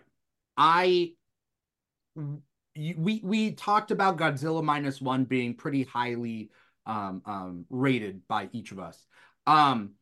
Though for me, it doesn't get to a 10 out of 10 for me. But I went in and I watched it in color with English subtitles, right? And I didn't know exactly what to expect, other than people said the themes were really like important and whatnot. You guys have any opening thoughts about Godzilla Minus One? I will say that right before the movie started in my theater, there was a few young boys like above me basically saying like, yo, this is my second time watching this and this is so good. You guys would love it. And then I was like, cool. So that really kind of was like, okay, I made it a little bit more hyped for this. I mean, it's like these young boys are like going into second time and are like very hyped again. Like I was like, okay, this is cool. And then it was really great. I knew it was a good movie. I've heard a lot of our like neutrals and a lot of other people raving about it. And so, yeah, I think what got me with this movie was how emotional it was. And it didn't feel like, it felt like a human story that just so happened to have a monster in it. But yeah, I think it was more emotional and it was action packed as well. But the human story was really what got me in Godzilla Minus One. Yeah. I was telling Marmar before we started. Oh, and by the way, shout out to that one wizard kid out there. I didn't get to say that out loud. That one wizard kid is in our Twitch chat. Thank you so much for watching and being a fan for a good amount of time. It's been a long time since I've seen that one wizard kid in our chat. So welcome back. That one wizard kid said, now I'm even more excited. So I can't tell what that is in reference to, but maybe they want to hear us talk about Minus One. I was telling Marmar before we started that my biggest criticism for Minus One is that I didn't like how Godzilla looked. And that's just me. And now here's my question. That's a matter of taste. Here's my follow-up question. Yes. Is that a matter of, because you could mean one of two things here, and I want to know which one it is. Is it a matter of, I didn't like the photo element of how he interacted with the world, like the quality of the special effects, like, oh, he didn't feel quite real enough? Or is it a design? I didn't like that he looked so bulky and had a puppy face. Because he does kind of have a puppy face in this. So which is it more? Like the the des- design the or the photo? design isn't my favorite, but it's not my biggest criticism. It's the way the maybe it's not CG. I don't even know, but the way it looked like it was claymation or a puppet like in the olden times. I know that's kind of what they were going for, but it didn't look like he was interacting with the See, I environment. maybe it's because I just knew going into the movie how low budget it was. Yeah. But I was like, for because it's essentially made on the same budget as you might send a letter or buy some popcorn. Like it was made for pennies. So I was like, this is just incredible. Like I was like going and being like, this is essentially made by ten. This is like Tony Stark built this in a cave with a box of scraps. So I was like, I'm just very happy there. You know what the budget for this was? It's like 10 million or less. 10 to 15 million. Yeah. Yeah. And I'm sure a lot of that actually went to like the aerial fight shots and stuff like that, where they needed to have actors interacting more. Mm. But like I didn't like the like on that photo quality because again I knew how many people were involved with it, so I agree. I like it less than the last Kyoto Godzilla movie, but Is that the I still Shin enjoyed it. Godzilla? Shin Godzilla is my favorite Godzilla movie. Shin Oh, Godzilla is my favorite Godzilla movie, period. It's horrifying, it's brutal, it's bureaucratic. Like, very much my pitch for Shin Godzilla, for Oh, anybody who hasn't seen it, is that it's imagine if somebody very much influenced by Wes Anderson in like how they where they put the camera wanted to make a genuinely horribly uncomfortable movie about bureaucracy and they used Godzilla to tackle bureaucracy. mm, It's all that with like the backdrop of like the nuclear reactor or the nuclear breakdown problem in Japan in 2011. Like it's inspired by that, dealing with bureaucracy, and instead of Godzilla being horrifying and like he's a big scary monster who will eat you, it's more like this is this grotesque mutant thing that does not care if it kills other people. And so yeah, mm. Shin Godzilla is my favorite. For me, I would say Shin Godzilla, then the original 1955 Godzilla or 54 or whatever, and then this. Like that's my top three Godzilla movie Mm. mm. ranking. See, I don't have I that gotta frame check of those two out then. reference, you know? Oh, Yeah. it's so like it's really good. I'll also say the Shin Godzilla is funny. It's unexpectedly very funny because it's a black comedy or a dark comedy. Yeah. Like so as these like bureaucratic things are happening that the characters are dealing with to try to like deal with this Godzilla crisis as he kills people, a lot of funny things happen. Like the camera's in a very particular place watching people work on their laptops, and then one person like suddenly grabs the laptop, like I think I found it, and everybody else is like working, and it's done like a comedic bit, and Okay. it's really a good satire. Like it's the most satirical Okay. Godzilla movie. I've seen I the think you sold final me on Shin scene. Godzilla. Oh yeah, and then the first Godzilla is the scariest. The first Godzilla is sad. Like the original 1955 is one of the most heart wrenching movies I've ever seen. Like really, like you're like this is a monster movie. He's like no, this is a movie about nuclear fallout, and you're gonna watch babies cry while nuclear fallout goes through the town, and you're like oh, this is upsetting actually. Like it's a genuinely very upsetting movie. But yeah, so that's my Shin Godzilla, then the original, and then this. Okay. I'll check those out and I'll let you know, Nathan. What? But Awesome. I think you sold me on those two. I think you sold me. But yeah, that's everything else is just Barney but with scales. I've heard, right? Like that they introduce a little baby Godzilla and Yeah, like like Son of Godzilla. Yeah, yeah. Because then they treat it more like like almost the Universal monster movies go in this direction where their first movie are monster movies, and then to capitalize on it and maybe kind of tying in with what Nathan was saying at the beginning of the episode, like everybody needs to be able to watch this and get something out of it. So kids need to watch a new Frankenstein movie. Now we got Abbott and Costello meets Frankenstein, Abbott and Costello meets the Wolfman, Bride of Frankenstein, those type of things where it's like, are we getting away from the source here? I was like Mm. Bride of Frankenstein. Just talking Frankenstein for 2 seconds. That's Frankenstein and Bride of Frankenstein. You got to watch those movies together because Bride of Frankenstein's amazing. Oh, Everything okay. else is the silly thing. Bride Okay. of Frankenstein really acts like it's the second half of the book. Like it's really those two movies. If you ever want to go back and watch the classics, Frankenstein goes straight into Bride of Frankenstein. They were practically produced back to back. It's Okay. same director. James Wales, who also did The Invisible Man, same director. I highly recommend. Like, those are a good marriage. But then everything else, you're like Dracula versus Godzilla, Abbott and Costello meet Godzilla. Godzilla got his foot stuck in the tram, like crap like that. Yeah. Okay. Uh, let's talk about the humans that are in the center of Minus One. The movie starts off, and I didn't expect to see Godzilla right at the beginning. I didn't. Yeah. Because a lot of these movies Yeah. don't. They don't show Godzilla until like a while in.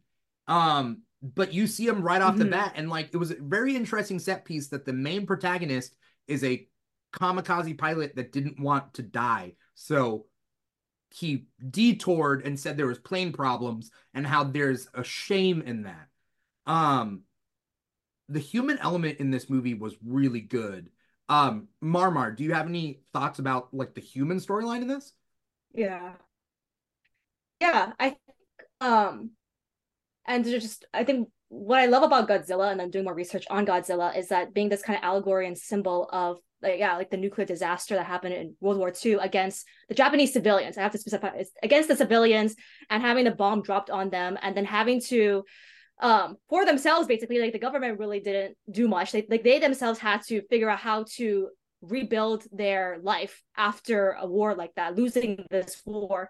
And Godzilla was a really good, like, just symbol of that, and like the struggles and the adversity and the tragedy that they had to face head on, not just individually, but Japan, like in many other countries, are a collective country too. So being a collective and trying to figure out how to move forward from adversity and tragedy. That's why I'm very fascinated with the Godzilla story. And I think this movie, like, you knew going in, like, that was what the story was going to be. And then having those humans, and then like having this kamikaze pilot that doesn't want to die, was just so interesting, because a lot of in that kind of like culture during that time was like, yeah, you would die for your country, like full stop, like no questions asked. You don't question your government either. So for him to kind of have that kind of conflict was really interesting. And then at the same time, having other people in his village and having to like meet this partner that he has, I forgot her name, is it Noriko? Yeah, Noriko. And then finding the child Akiko as well, like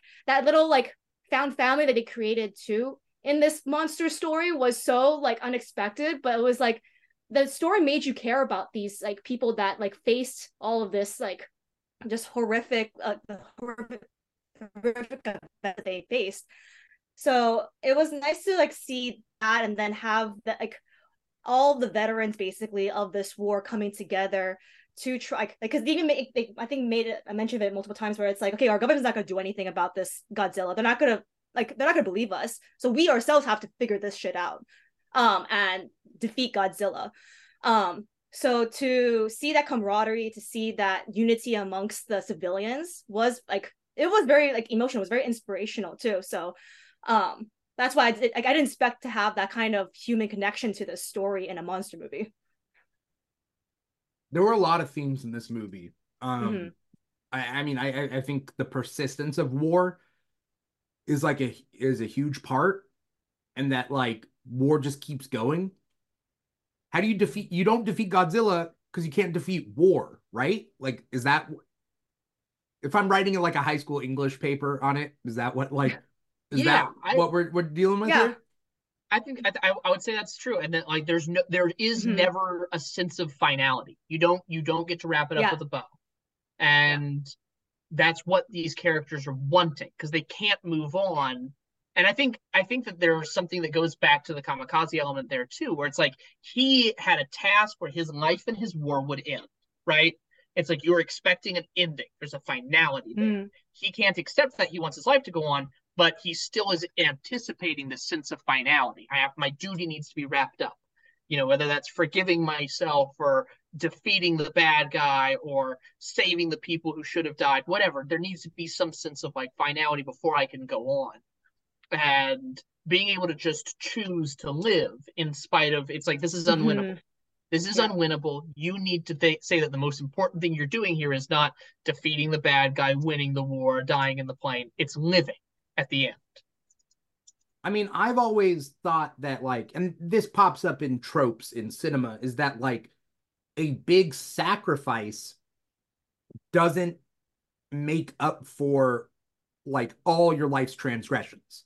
So like Yeah, I think like living and making amends is a stronger choice just in general in life and in movies. I think that it's almost like when you have this like villain Kylo Ren that fights with Rey at the end and he gives his life and like great, but also you've killed billions of people. So this doesn't get you to heaven.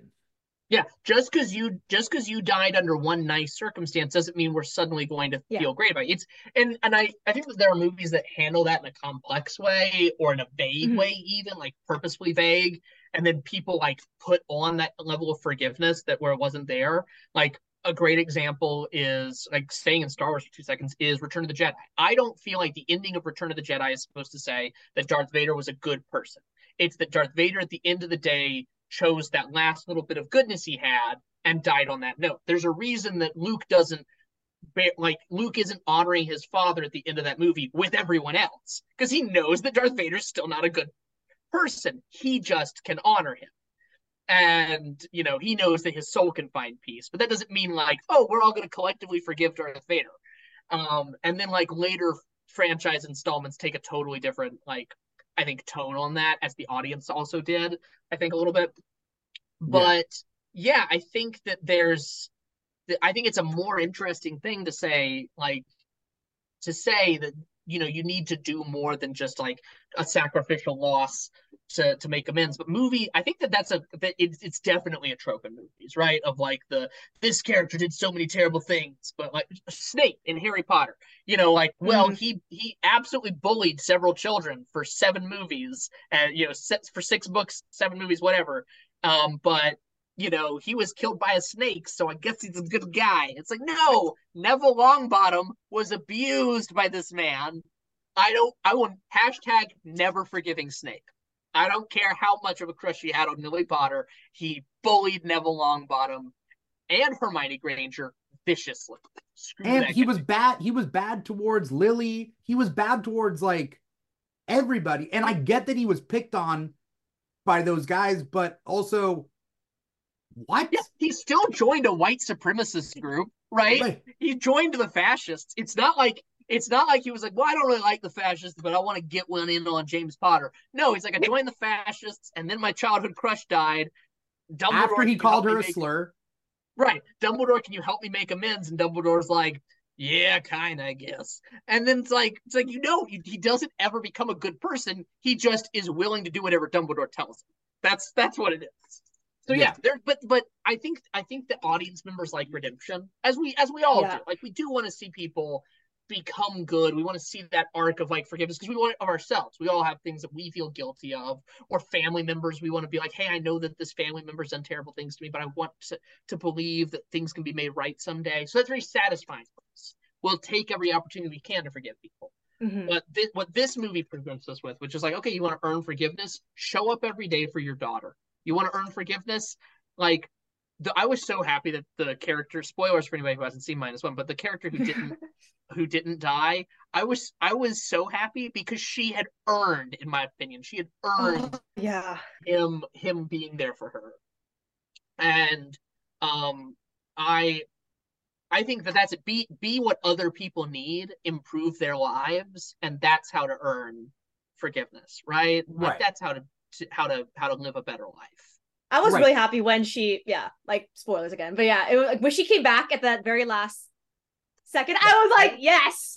I don't care how little sense it makes. If she had died, that would have been my number one most upsetting movie death ever. Like I I would mean, have she Yeah, did never die yeah. and we were all upset. I was right. like, you But were if she bridging had stayed that her. way, I would have come out of the movie being like, I hate Godzilla movies. I can't believe they made that.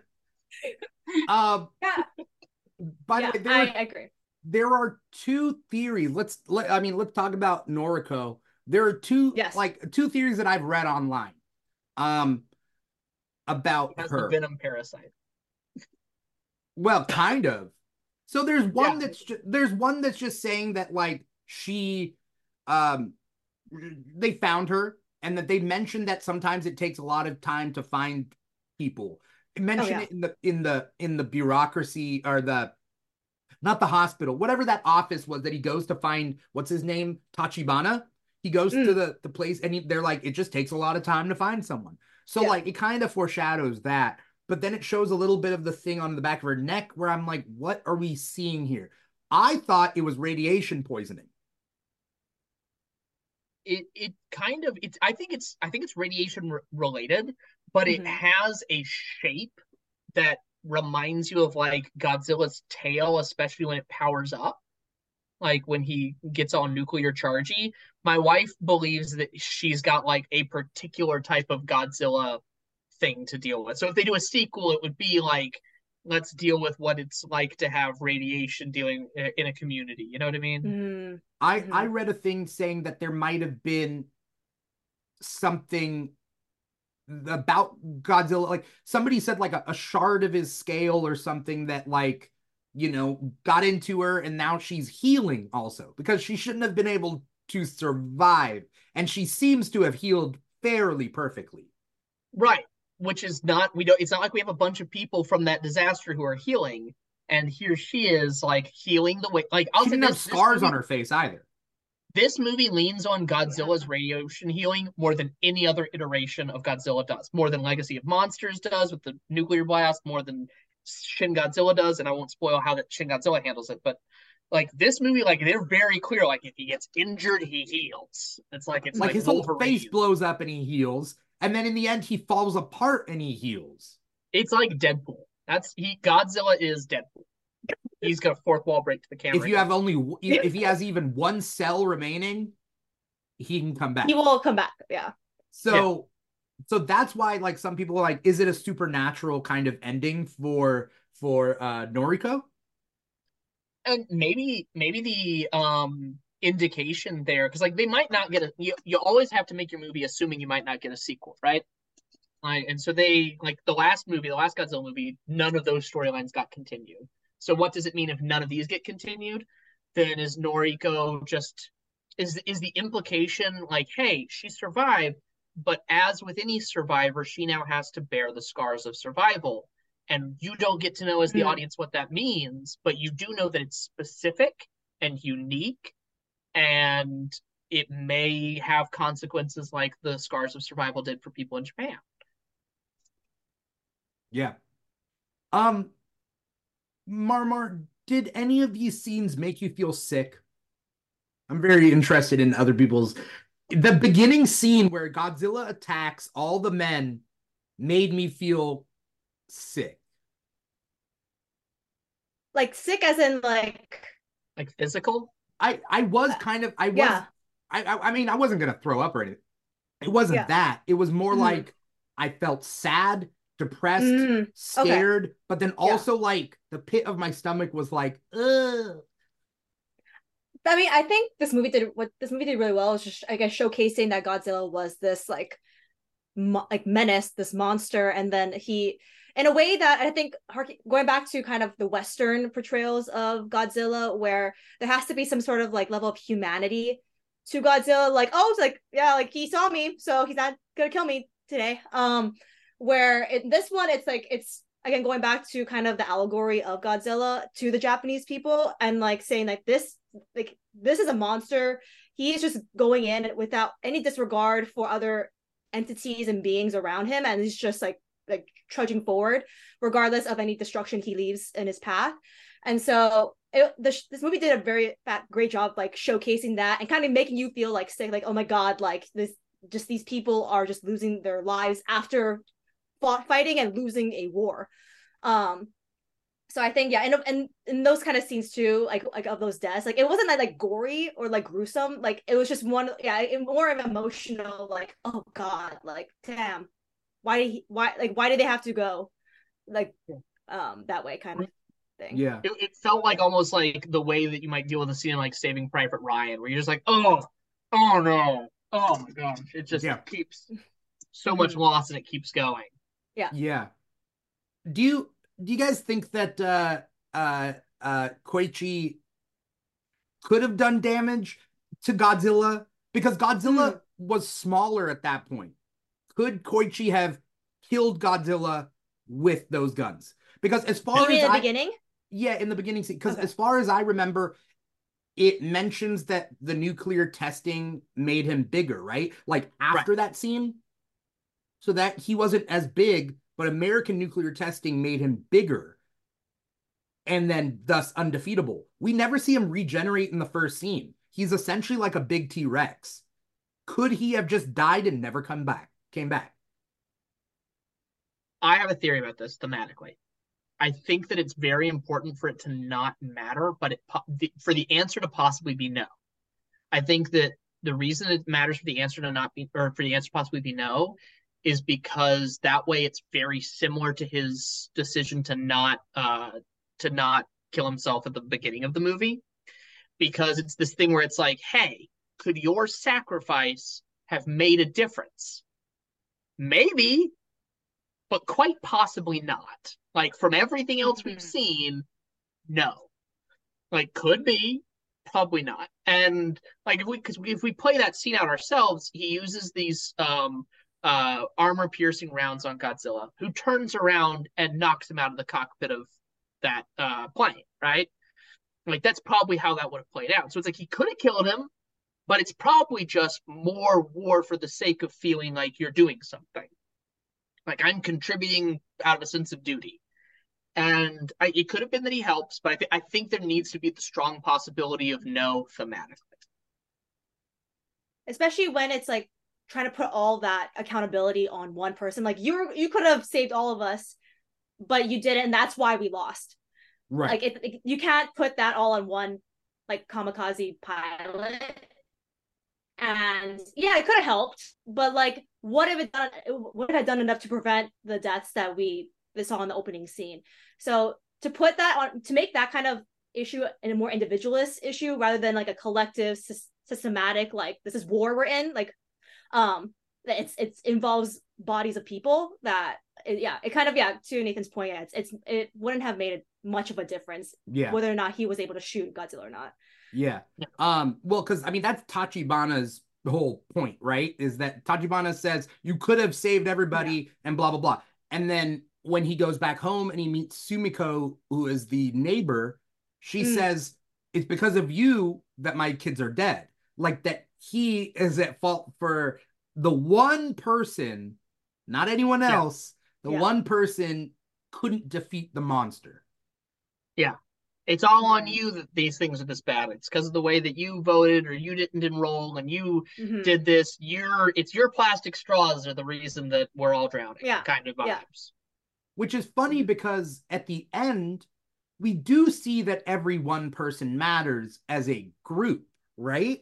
Does that go against the theme? No, and the reason I think is because it's the group. No one person matters if it's not for the whole group. What they accomplish only works because 100% of the people involved are there. If you take even one person out, then like community matters, individualism didn't. The individual works as a part of the community, but like if it had just been the plane, or if even like they hadn't had all of the people in their tugboats showing up at the very end, then like they still would have been screwed.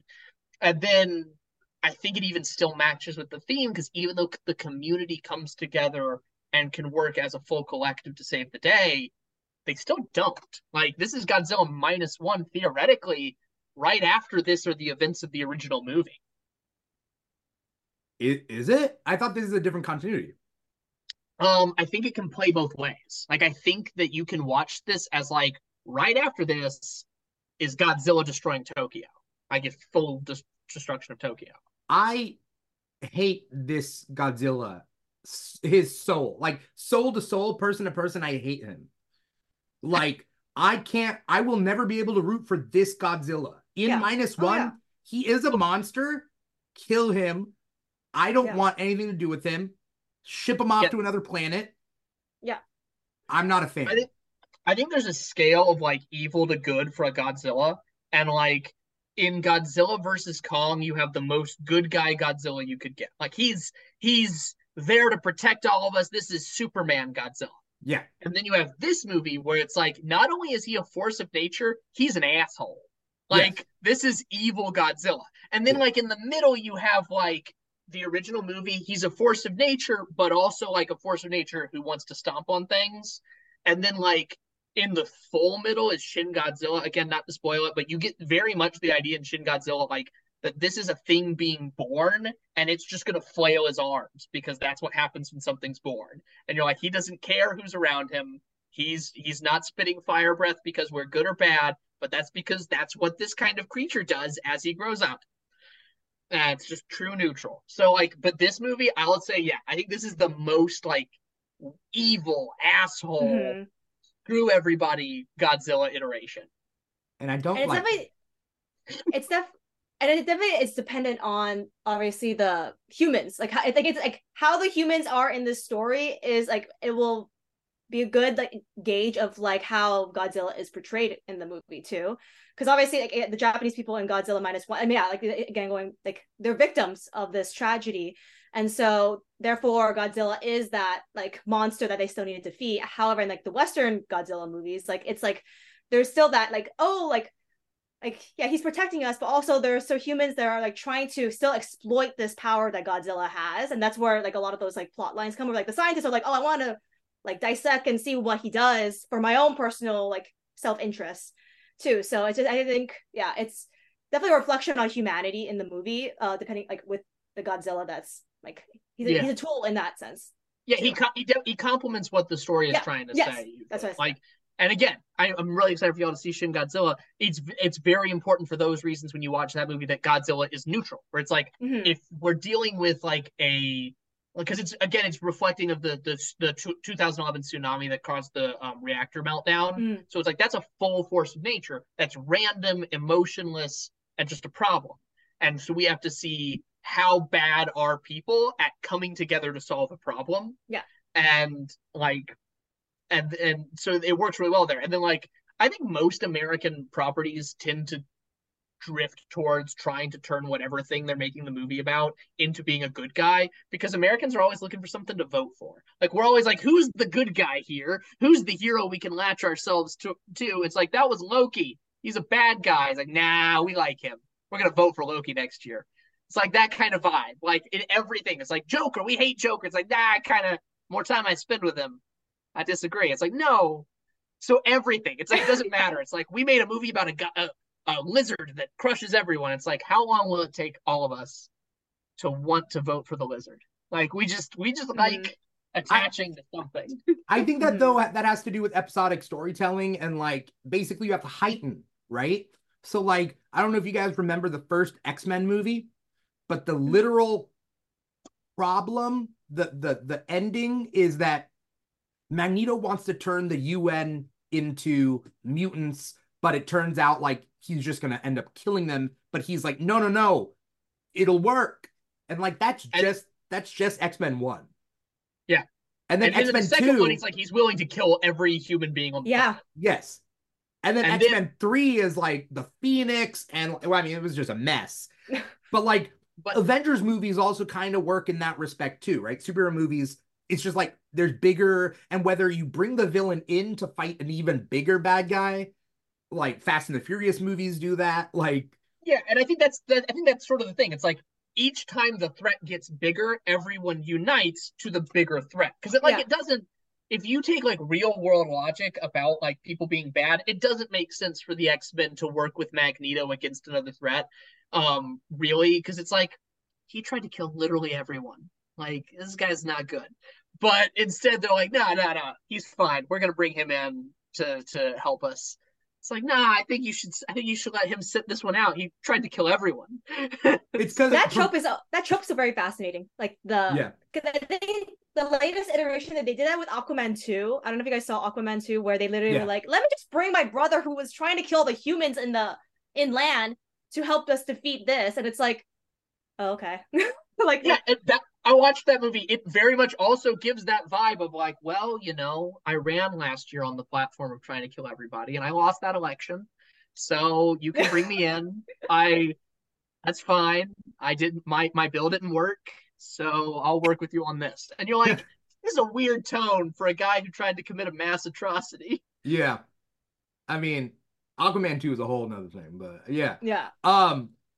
I think tying it back with minus one is that like none of the characters were evil. Like none of them were. Like we never like even like the most like antagonistic is Tachibana to Koichi. Like And he's that's the really just most conflicting. They're like they Yeah. have tension to each other. Yeah. right. Well, he hits him in the back of the head, but yes. Right. They're not like, but it's not hateful. Like they don't. There's not like a "I'm out to kill you" Right. vibe. It's more like I'm expressing my anger because screw you, and yeah. It's how the government failed the people, right? And that like, and then I mean, it happens here. It's like go into a war. We don't support the people that fought the war. Like it's just a ongoing problem, country by country. That's just how it like, uh, you know. And so this kind of does it, which makes it easier for us to root for the humans in this, and makes Godzilla that much worse because you know of that. Did you think people were gonna die in the end? Because I thought people were I gonna thought die more in the people were end. gonna die. Like I thought it was a named bold choice. characters. You I thought know? it was a bold choice to not kill people in the end, and perhaps even a really loving one, where it's like, hey, we need to say something really loving to the Japanese people, and say something about our ability, like the ability of of Japanese people to endure and come together and move forward. And it's sort of a, I think the messaging is almost like we had enough tragedy, we can move forward, and that story works best if everyone moves forward. Yeah. I agree with that too. Yeah. Um Koichi didn't need to die. And I really it touched me that Tachibana essentially forgave him, right? And that forgiveness helped him realize that like the life you live is the important part. You know, continuing to live and continuing to love and continuing to even continuing to fight. There wasn't an option in which they couldn't fight Godzilla. Right. They need Fighting, you need they needed to. Yeah, it's like even though you know the flood is coming in, you still need to put up the sandbags and what do they call them? The levee. You still need to build up the levee. And that's kind of like what they do to stop Godzilla. It's not like hey, we think we're gonna win, it's we have to do something. Like you can't know the storm Yeah. is coming and not do something. Oh, that happens in the beginning, or in the middle. That the government knows that he's Godzilla's going, and they don't evacuate the city. Yeah. So I love how consistent this movie was about criticizing the idea of national governments not really caring what happens to local municipalities and local people. and that the people are expendable. Mm-hmm. Mm-hmm. It's like, well, we don't want to deal with all of the problem of an evacuation and the complications down the line. You know, it's not complicated caskets. Yeah. Yeah. Yeah. Um, all in all, both these Godzilla franchises, I am a fan of. Even in its weak parts of Monarch and well, Monarch as a season, but then also Monarch as a the MonsterVerse as a whole. Um, there's enough space for both of these. Yeah. More introspective way. And I mean, sure, I Mhm. would love for these MonsterVerse movies to have a better kind of tying theme like Kong Skull Island did. I would like to elevate it a little bit because you could still have the fun of Kong Skull Island with a underlying thing. You know, Michael Crichton, it was very like anti like big corporations and with Jurassic Park and whatnot, and like you know, but you still get a great ass Jurassic Park movie with this, you know, everything kind of tying together. Do you guys have any like thoughts about the space that we live in that we can have these two franchises? Yeah, I think I agree with you. And I think that this comes back to what we were saying at the beginning of the episode, that like in a lot of ways, the whole of the MonsterVerse is a TV show, kind of like the Marvel universe. It's this big TV show, and the Japanese movies are movies. They have like a clear thesis, and they tell you they work through a story and its characters clearly to like give me something full and packaged in each outing.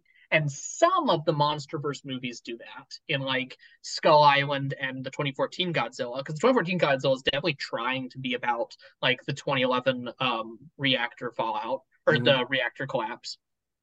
So like they can try that, just like the Marvel movies can have, like, every other Marvel movie really has a message that it succeeds with. But I think that, like, at the moment, it feels like the MonsterVerse TV show, like broader series, is much more concerned with having the big blowout fights and as many monsters together as they can get, and that weakens like the cleanness of their stories and their themes by something they can do. Every time I sit down for a Monarch or a Godzilla versus Kong, I'm hoping that I'm getting a clean story because I know it's possible. It is Mhm. possible. Yeah. Um, I don't know if you remember back in the day with superhero movies, there used to be a theory that you can't have uh multiple villains and have it be a good movie. Like there used to be this thought, but as we've found out in like a good amount of superhero movies, is that you can have a clean, consistent one if you have multiple levels of villains and the theme kind of stays intact. And it doesn't have to be Amazing Spider-Man 2 that has way too many villains, but like the Dark Knight has multiple antagonists, Yeah. Mhm. and I'm trying to remember what else. There are Days of Future Past is one of my favorite is my favorite X-Men movie. And like That has multiple bad guys. The that has multiple bad Batman, guys. the Batman has The multiple. Yeah. Batman, yeah. Yeah. Yeah. Yeah. It's Yeah, I possible, but it's not possible if you're lazy. If you're a lazy writer, or you have to go through multiple revisions of multiple writers, maybe multiple villains and a cohesive, dense story is impossible. I don't know. I think the big problem always becomes when you have like a wave of bad guys where it's like where the and because that also feels very much like what happens in the MonsterVerse movies. Is if it's like, hey, you have your superhero, Godzilla in this case. It's like your superhero is going to have to fight all of them at once. It's like, then that's never fun. But if it's like, hey, your superhero needs to make it to X destination of getting one bad guy, but in order to get to him, he has to kind of go through a few people, or like has to get to this destination of whatever. And yeah, that always works more. It's like the Mhm. other bad guys are B plots and C plots, or like Yeah. one scene at a time versus like they're all gonna fight in a battle royale at the end. It's like that's when it becomes jumbly. Like Batman and Robin, all of the bad guys in Batman and Robin are the same tier, and Right. they're all kind of fighting him together, and that's why it's a mess.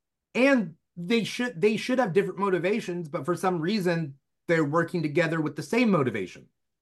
And same thing with these monsters. Why did the monsters in King of the Monsters all work together? Why weren't they fighting each other more?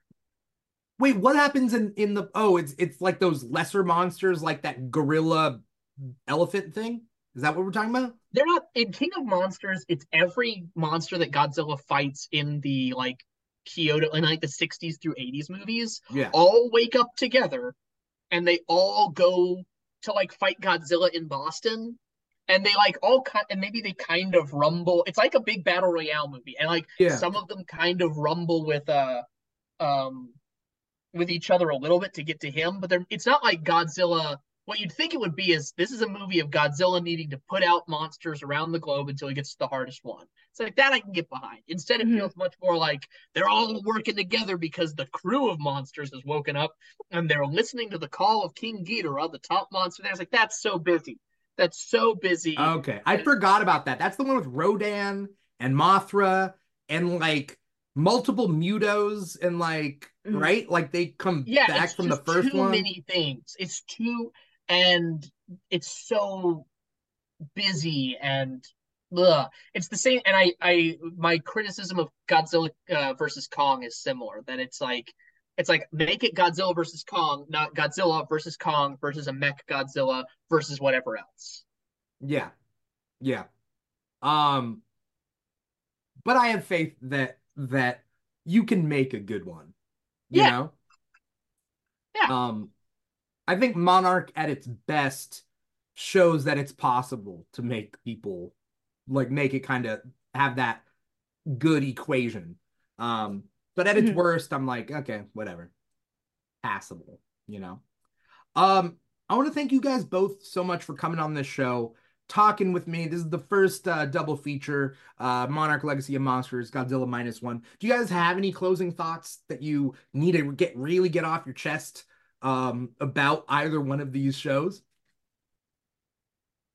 I do hope that Monarch Legacy of Monsters does get a season 2, just so we can continue to improve on what they've established in season 1. I think there's a lot of potential. There are some good qualities and good moments throughout the season, and good characters to like build upon. So I really hope that the budget will keep budgeting, and then they can have that budget to make a season 2. And Godzilla Minus One, I will say I'm glad that they got an Oscar nomination for Best Visual Effects. I'm glad that there's some level of award recognition for the movie this year. So congrats to both of these Godzilla pieces of media that are doing very well. Yeah. I wouldn't have nominated for Best Special Effects because that's my one criticism. But what I would have nominated is like screenplay, like I don't know, maybe Best Picture, but like remembering that it's achievement in special effects, because like I agree. No, I would still nominate it, but like I agree with you that it's not as strong as some other things this year. Like I think the creator should take home this award without even a question. But remembering that it's achievement, and I think this is like again 5 people dealing with lollipop sticks, and they made this movie. I'm like, this is incredible. Like, yeah, that's amazing. They made this movie with nothing, and that's phenomenal. But and so for that, it's always nice to see people get recognized for what they could do with so little in the face of like $300 million Disney movies. Yeah, getting nominations. Yeah. And I'll say I really want to agree with Marmar really emphatically that I love where this show was able to end, and like I like this show, like or I liked Monarch more than not. And I think that most of the things that weakened the show, like the needing to make you not trust people because we're new to the world, they don't have to deal with that anymore, and they can now just take the characters they've got, and they could just move forward with the story. Yeah. And I'm really excited to see what they do now that all of their pieces are in place. You know, there's still the Apex Corporation or whatever it's called. Apex, right? I think they're the ones who make Mecha Godzilla, right?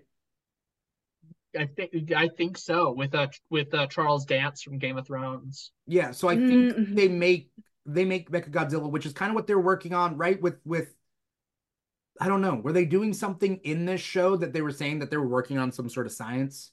They just want to like exploit the technology of monsters again with very vagueness. They were just like, monsters can lead us somewhere. We don't know where, but we're excited about it. Yeah. I will say the King Kong coming in that final second was pretty. I was like, yeah. So I like that. I like how it ended in that regard, like kind of leaving us wanting more and hoping that there will be more. I love King Kong. I think it's like I love monkeys. I love apes. I love like the new Kingdom of the Planet of the Apes is coming out. Looks really sick. That looks so sick. I'm so excited for that. And so seeing King Kong here makes me want King Kong to have like a child that then teams up with the Monarch crew. Like, if we can't get King Kong, let's get a smaller version that like there's a tiny King Kong, or not tiny, but there's like a King Kong baby in this new movie. Yes. Yeah. But he's kind of like an orangutan looking one, right? I think he's just supposed to be a baby. I think you're being judgmental at Chillins. He's red. He's red though, right? Because the bad you don't know his mom. Maybe his mom's red. maybe there's a bad kind of orangutan looking guy with like a scar, I think, and like he's the bad guy. His kid? You think it's no, his no, child? no. Oh, I don't know. Maybe. It's either his kid or it's him when he's a kid. No, there is separately fully a kid. There's a time where the human characters look up and they're look at that baby King Kong. Yeah. I think he's reddish. I think he's like almost orangutan because he's leaner. Like those, I have a very important question as we end I know that you need us to stop talking, but I have just with how much you like King Kong stuff and apes in general, I wonder, do you have like for you the best of the sentient ape movies, like a favorite Planet of the Apes or King Oh, Kong version? Like Mm-hmm. it's like this is the best ape movie. I mean, I like the trilogy, the Planet of the Apes the recent one. You have a favorite in that group? Oof, I have to rewatch it because I've only I, seen each of them once, but I'm gonna rewatch them again and go on a marathon. I have them all right here or somewhere behind me. Nice. My favorite's the second one. I think the one that has Gary Oldman. I think that's the best. Yeah, I mean the third one's really good too. I think the second and third are better than the first. First one's really fun.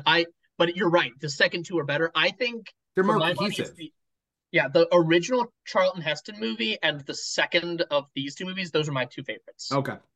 Yeah. Which one has Paul Giamatti as a orangutan ape? The That's the Tim Burton one from the 90s.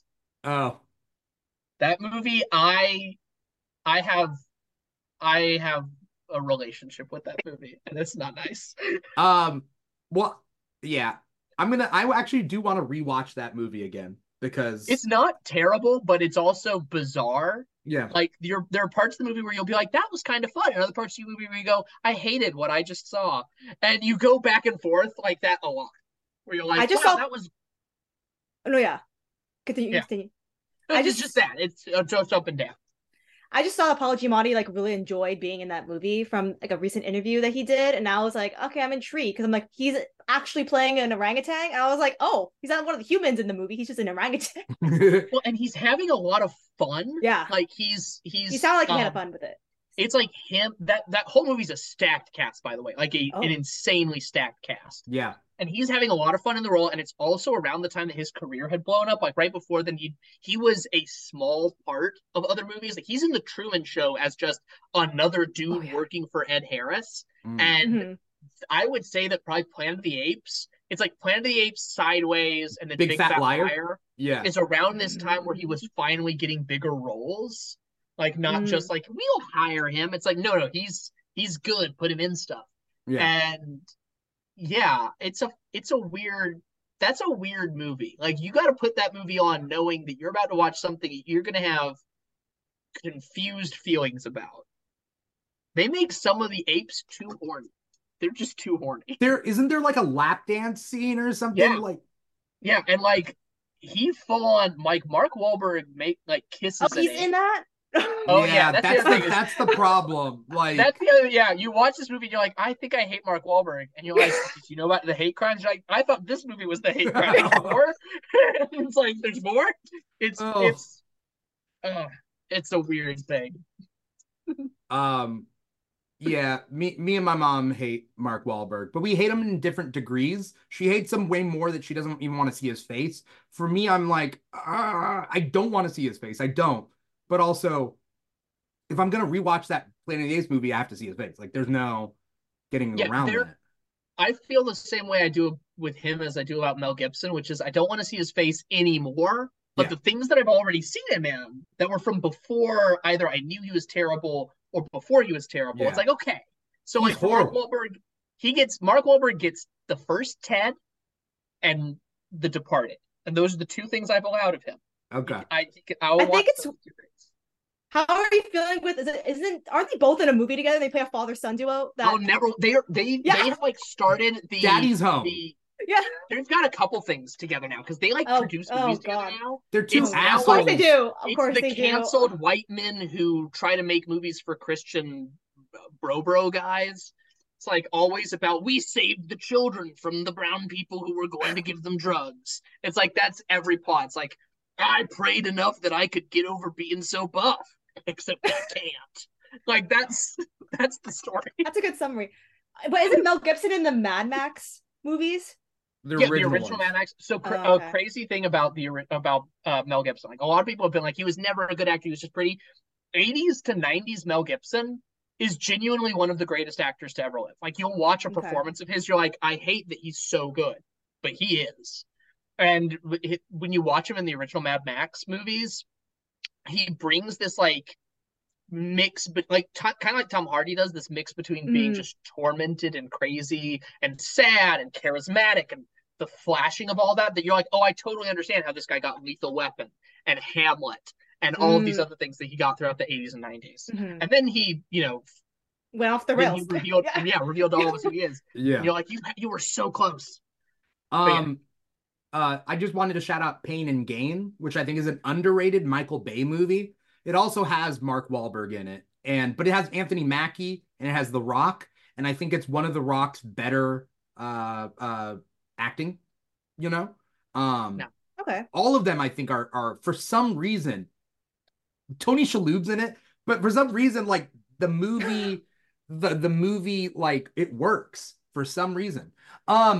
We got to get going, and I want to thank you guys so much for coming and being on the show. I want to thank that one wizard kid out there. Want to thank Carson for dropping in, Carson and that one wizard kid. Thank you so much for being in the Twitch chat with us. Before we get going, Nathan, where can we find you? What do you got coming up? Anything you want to plug? I am everywhere that you can watch short form videos. So if you search The Favoring Wind on Instagram, Facebook, well, not Facebook, don't go to Facebook, Instagram, Twitter, TikTok, or YouTube, you'll find me there. And you're gonna hear me doing a lot of like movie analysis here and there, some political stuff, just humor, whatever. But keep an eye out this year.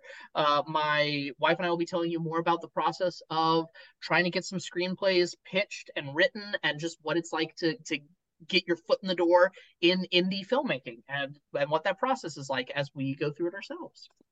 That sounds awesome. Can you say my wife? My wife. Thanks, Nathan, so much for coming on here. It's always great to have you and your analysis. So thank you. Marmar, it was your first time. Where can people find you? What do you got coming up? Anything you want to plug? Yeah, I'm like Marmar Marisa on TikTok. I'm on Instagram as well. I do have a letterbox and I'm on Serialize. So if you want to see just more concise reviews and not like just one sentence, two sentence short answers on movies or TV shows, go on those platforms as well. But yeah, I'm out here just like talking about TV shows I love watching, movies that I love watching, and sometimes doing rewatch series depending on upcoming projects. But yeah, just thoughts and perspectives on things I love watching. Awesome. It was your first time being on this. I loved hearing your analysis, and I would love to have you on even more episodes. Yes, definitely. Not only Godzilla episodes, we will do even more. So thank you, Marmar. What are you pointing at, Nathan? This is a Fallout image. There's going to be that Fallout show this year. Have me on for Fallout. You know, I will. That's great. Also, that just makes it so that I have to watch Fallout also in order to do these episodes. So good.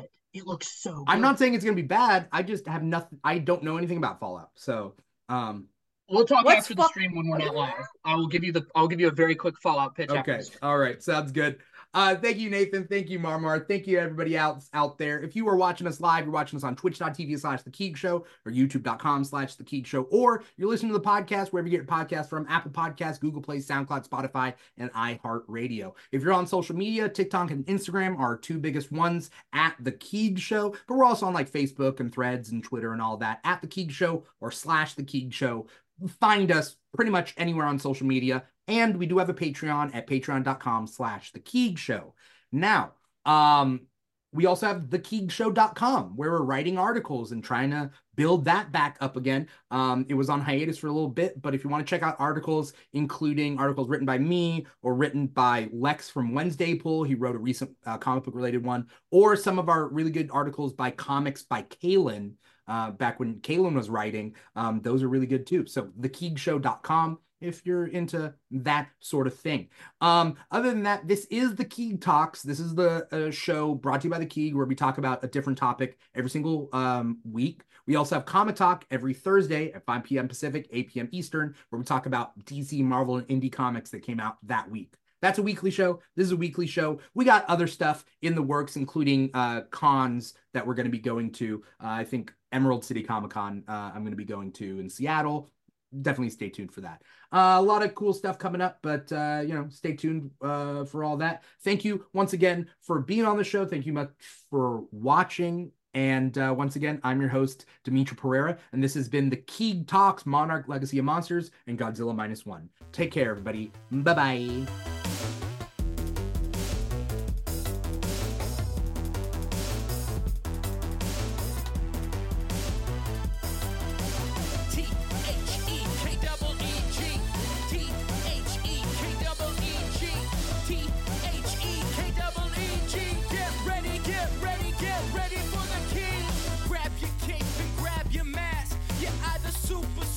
Super fast, gotta beat the boss and get the loot, cause it's the king.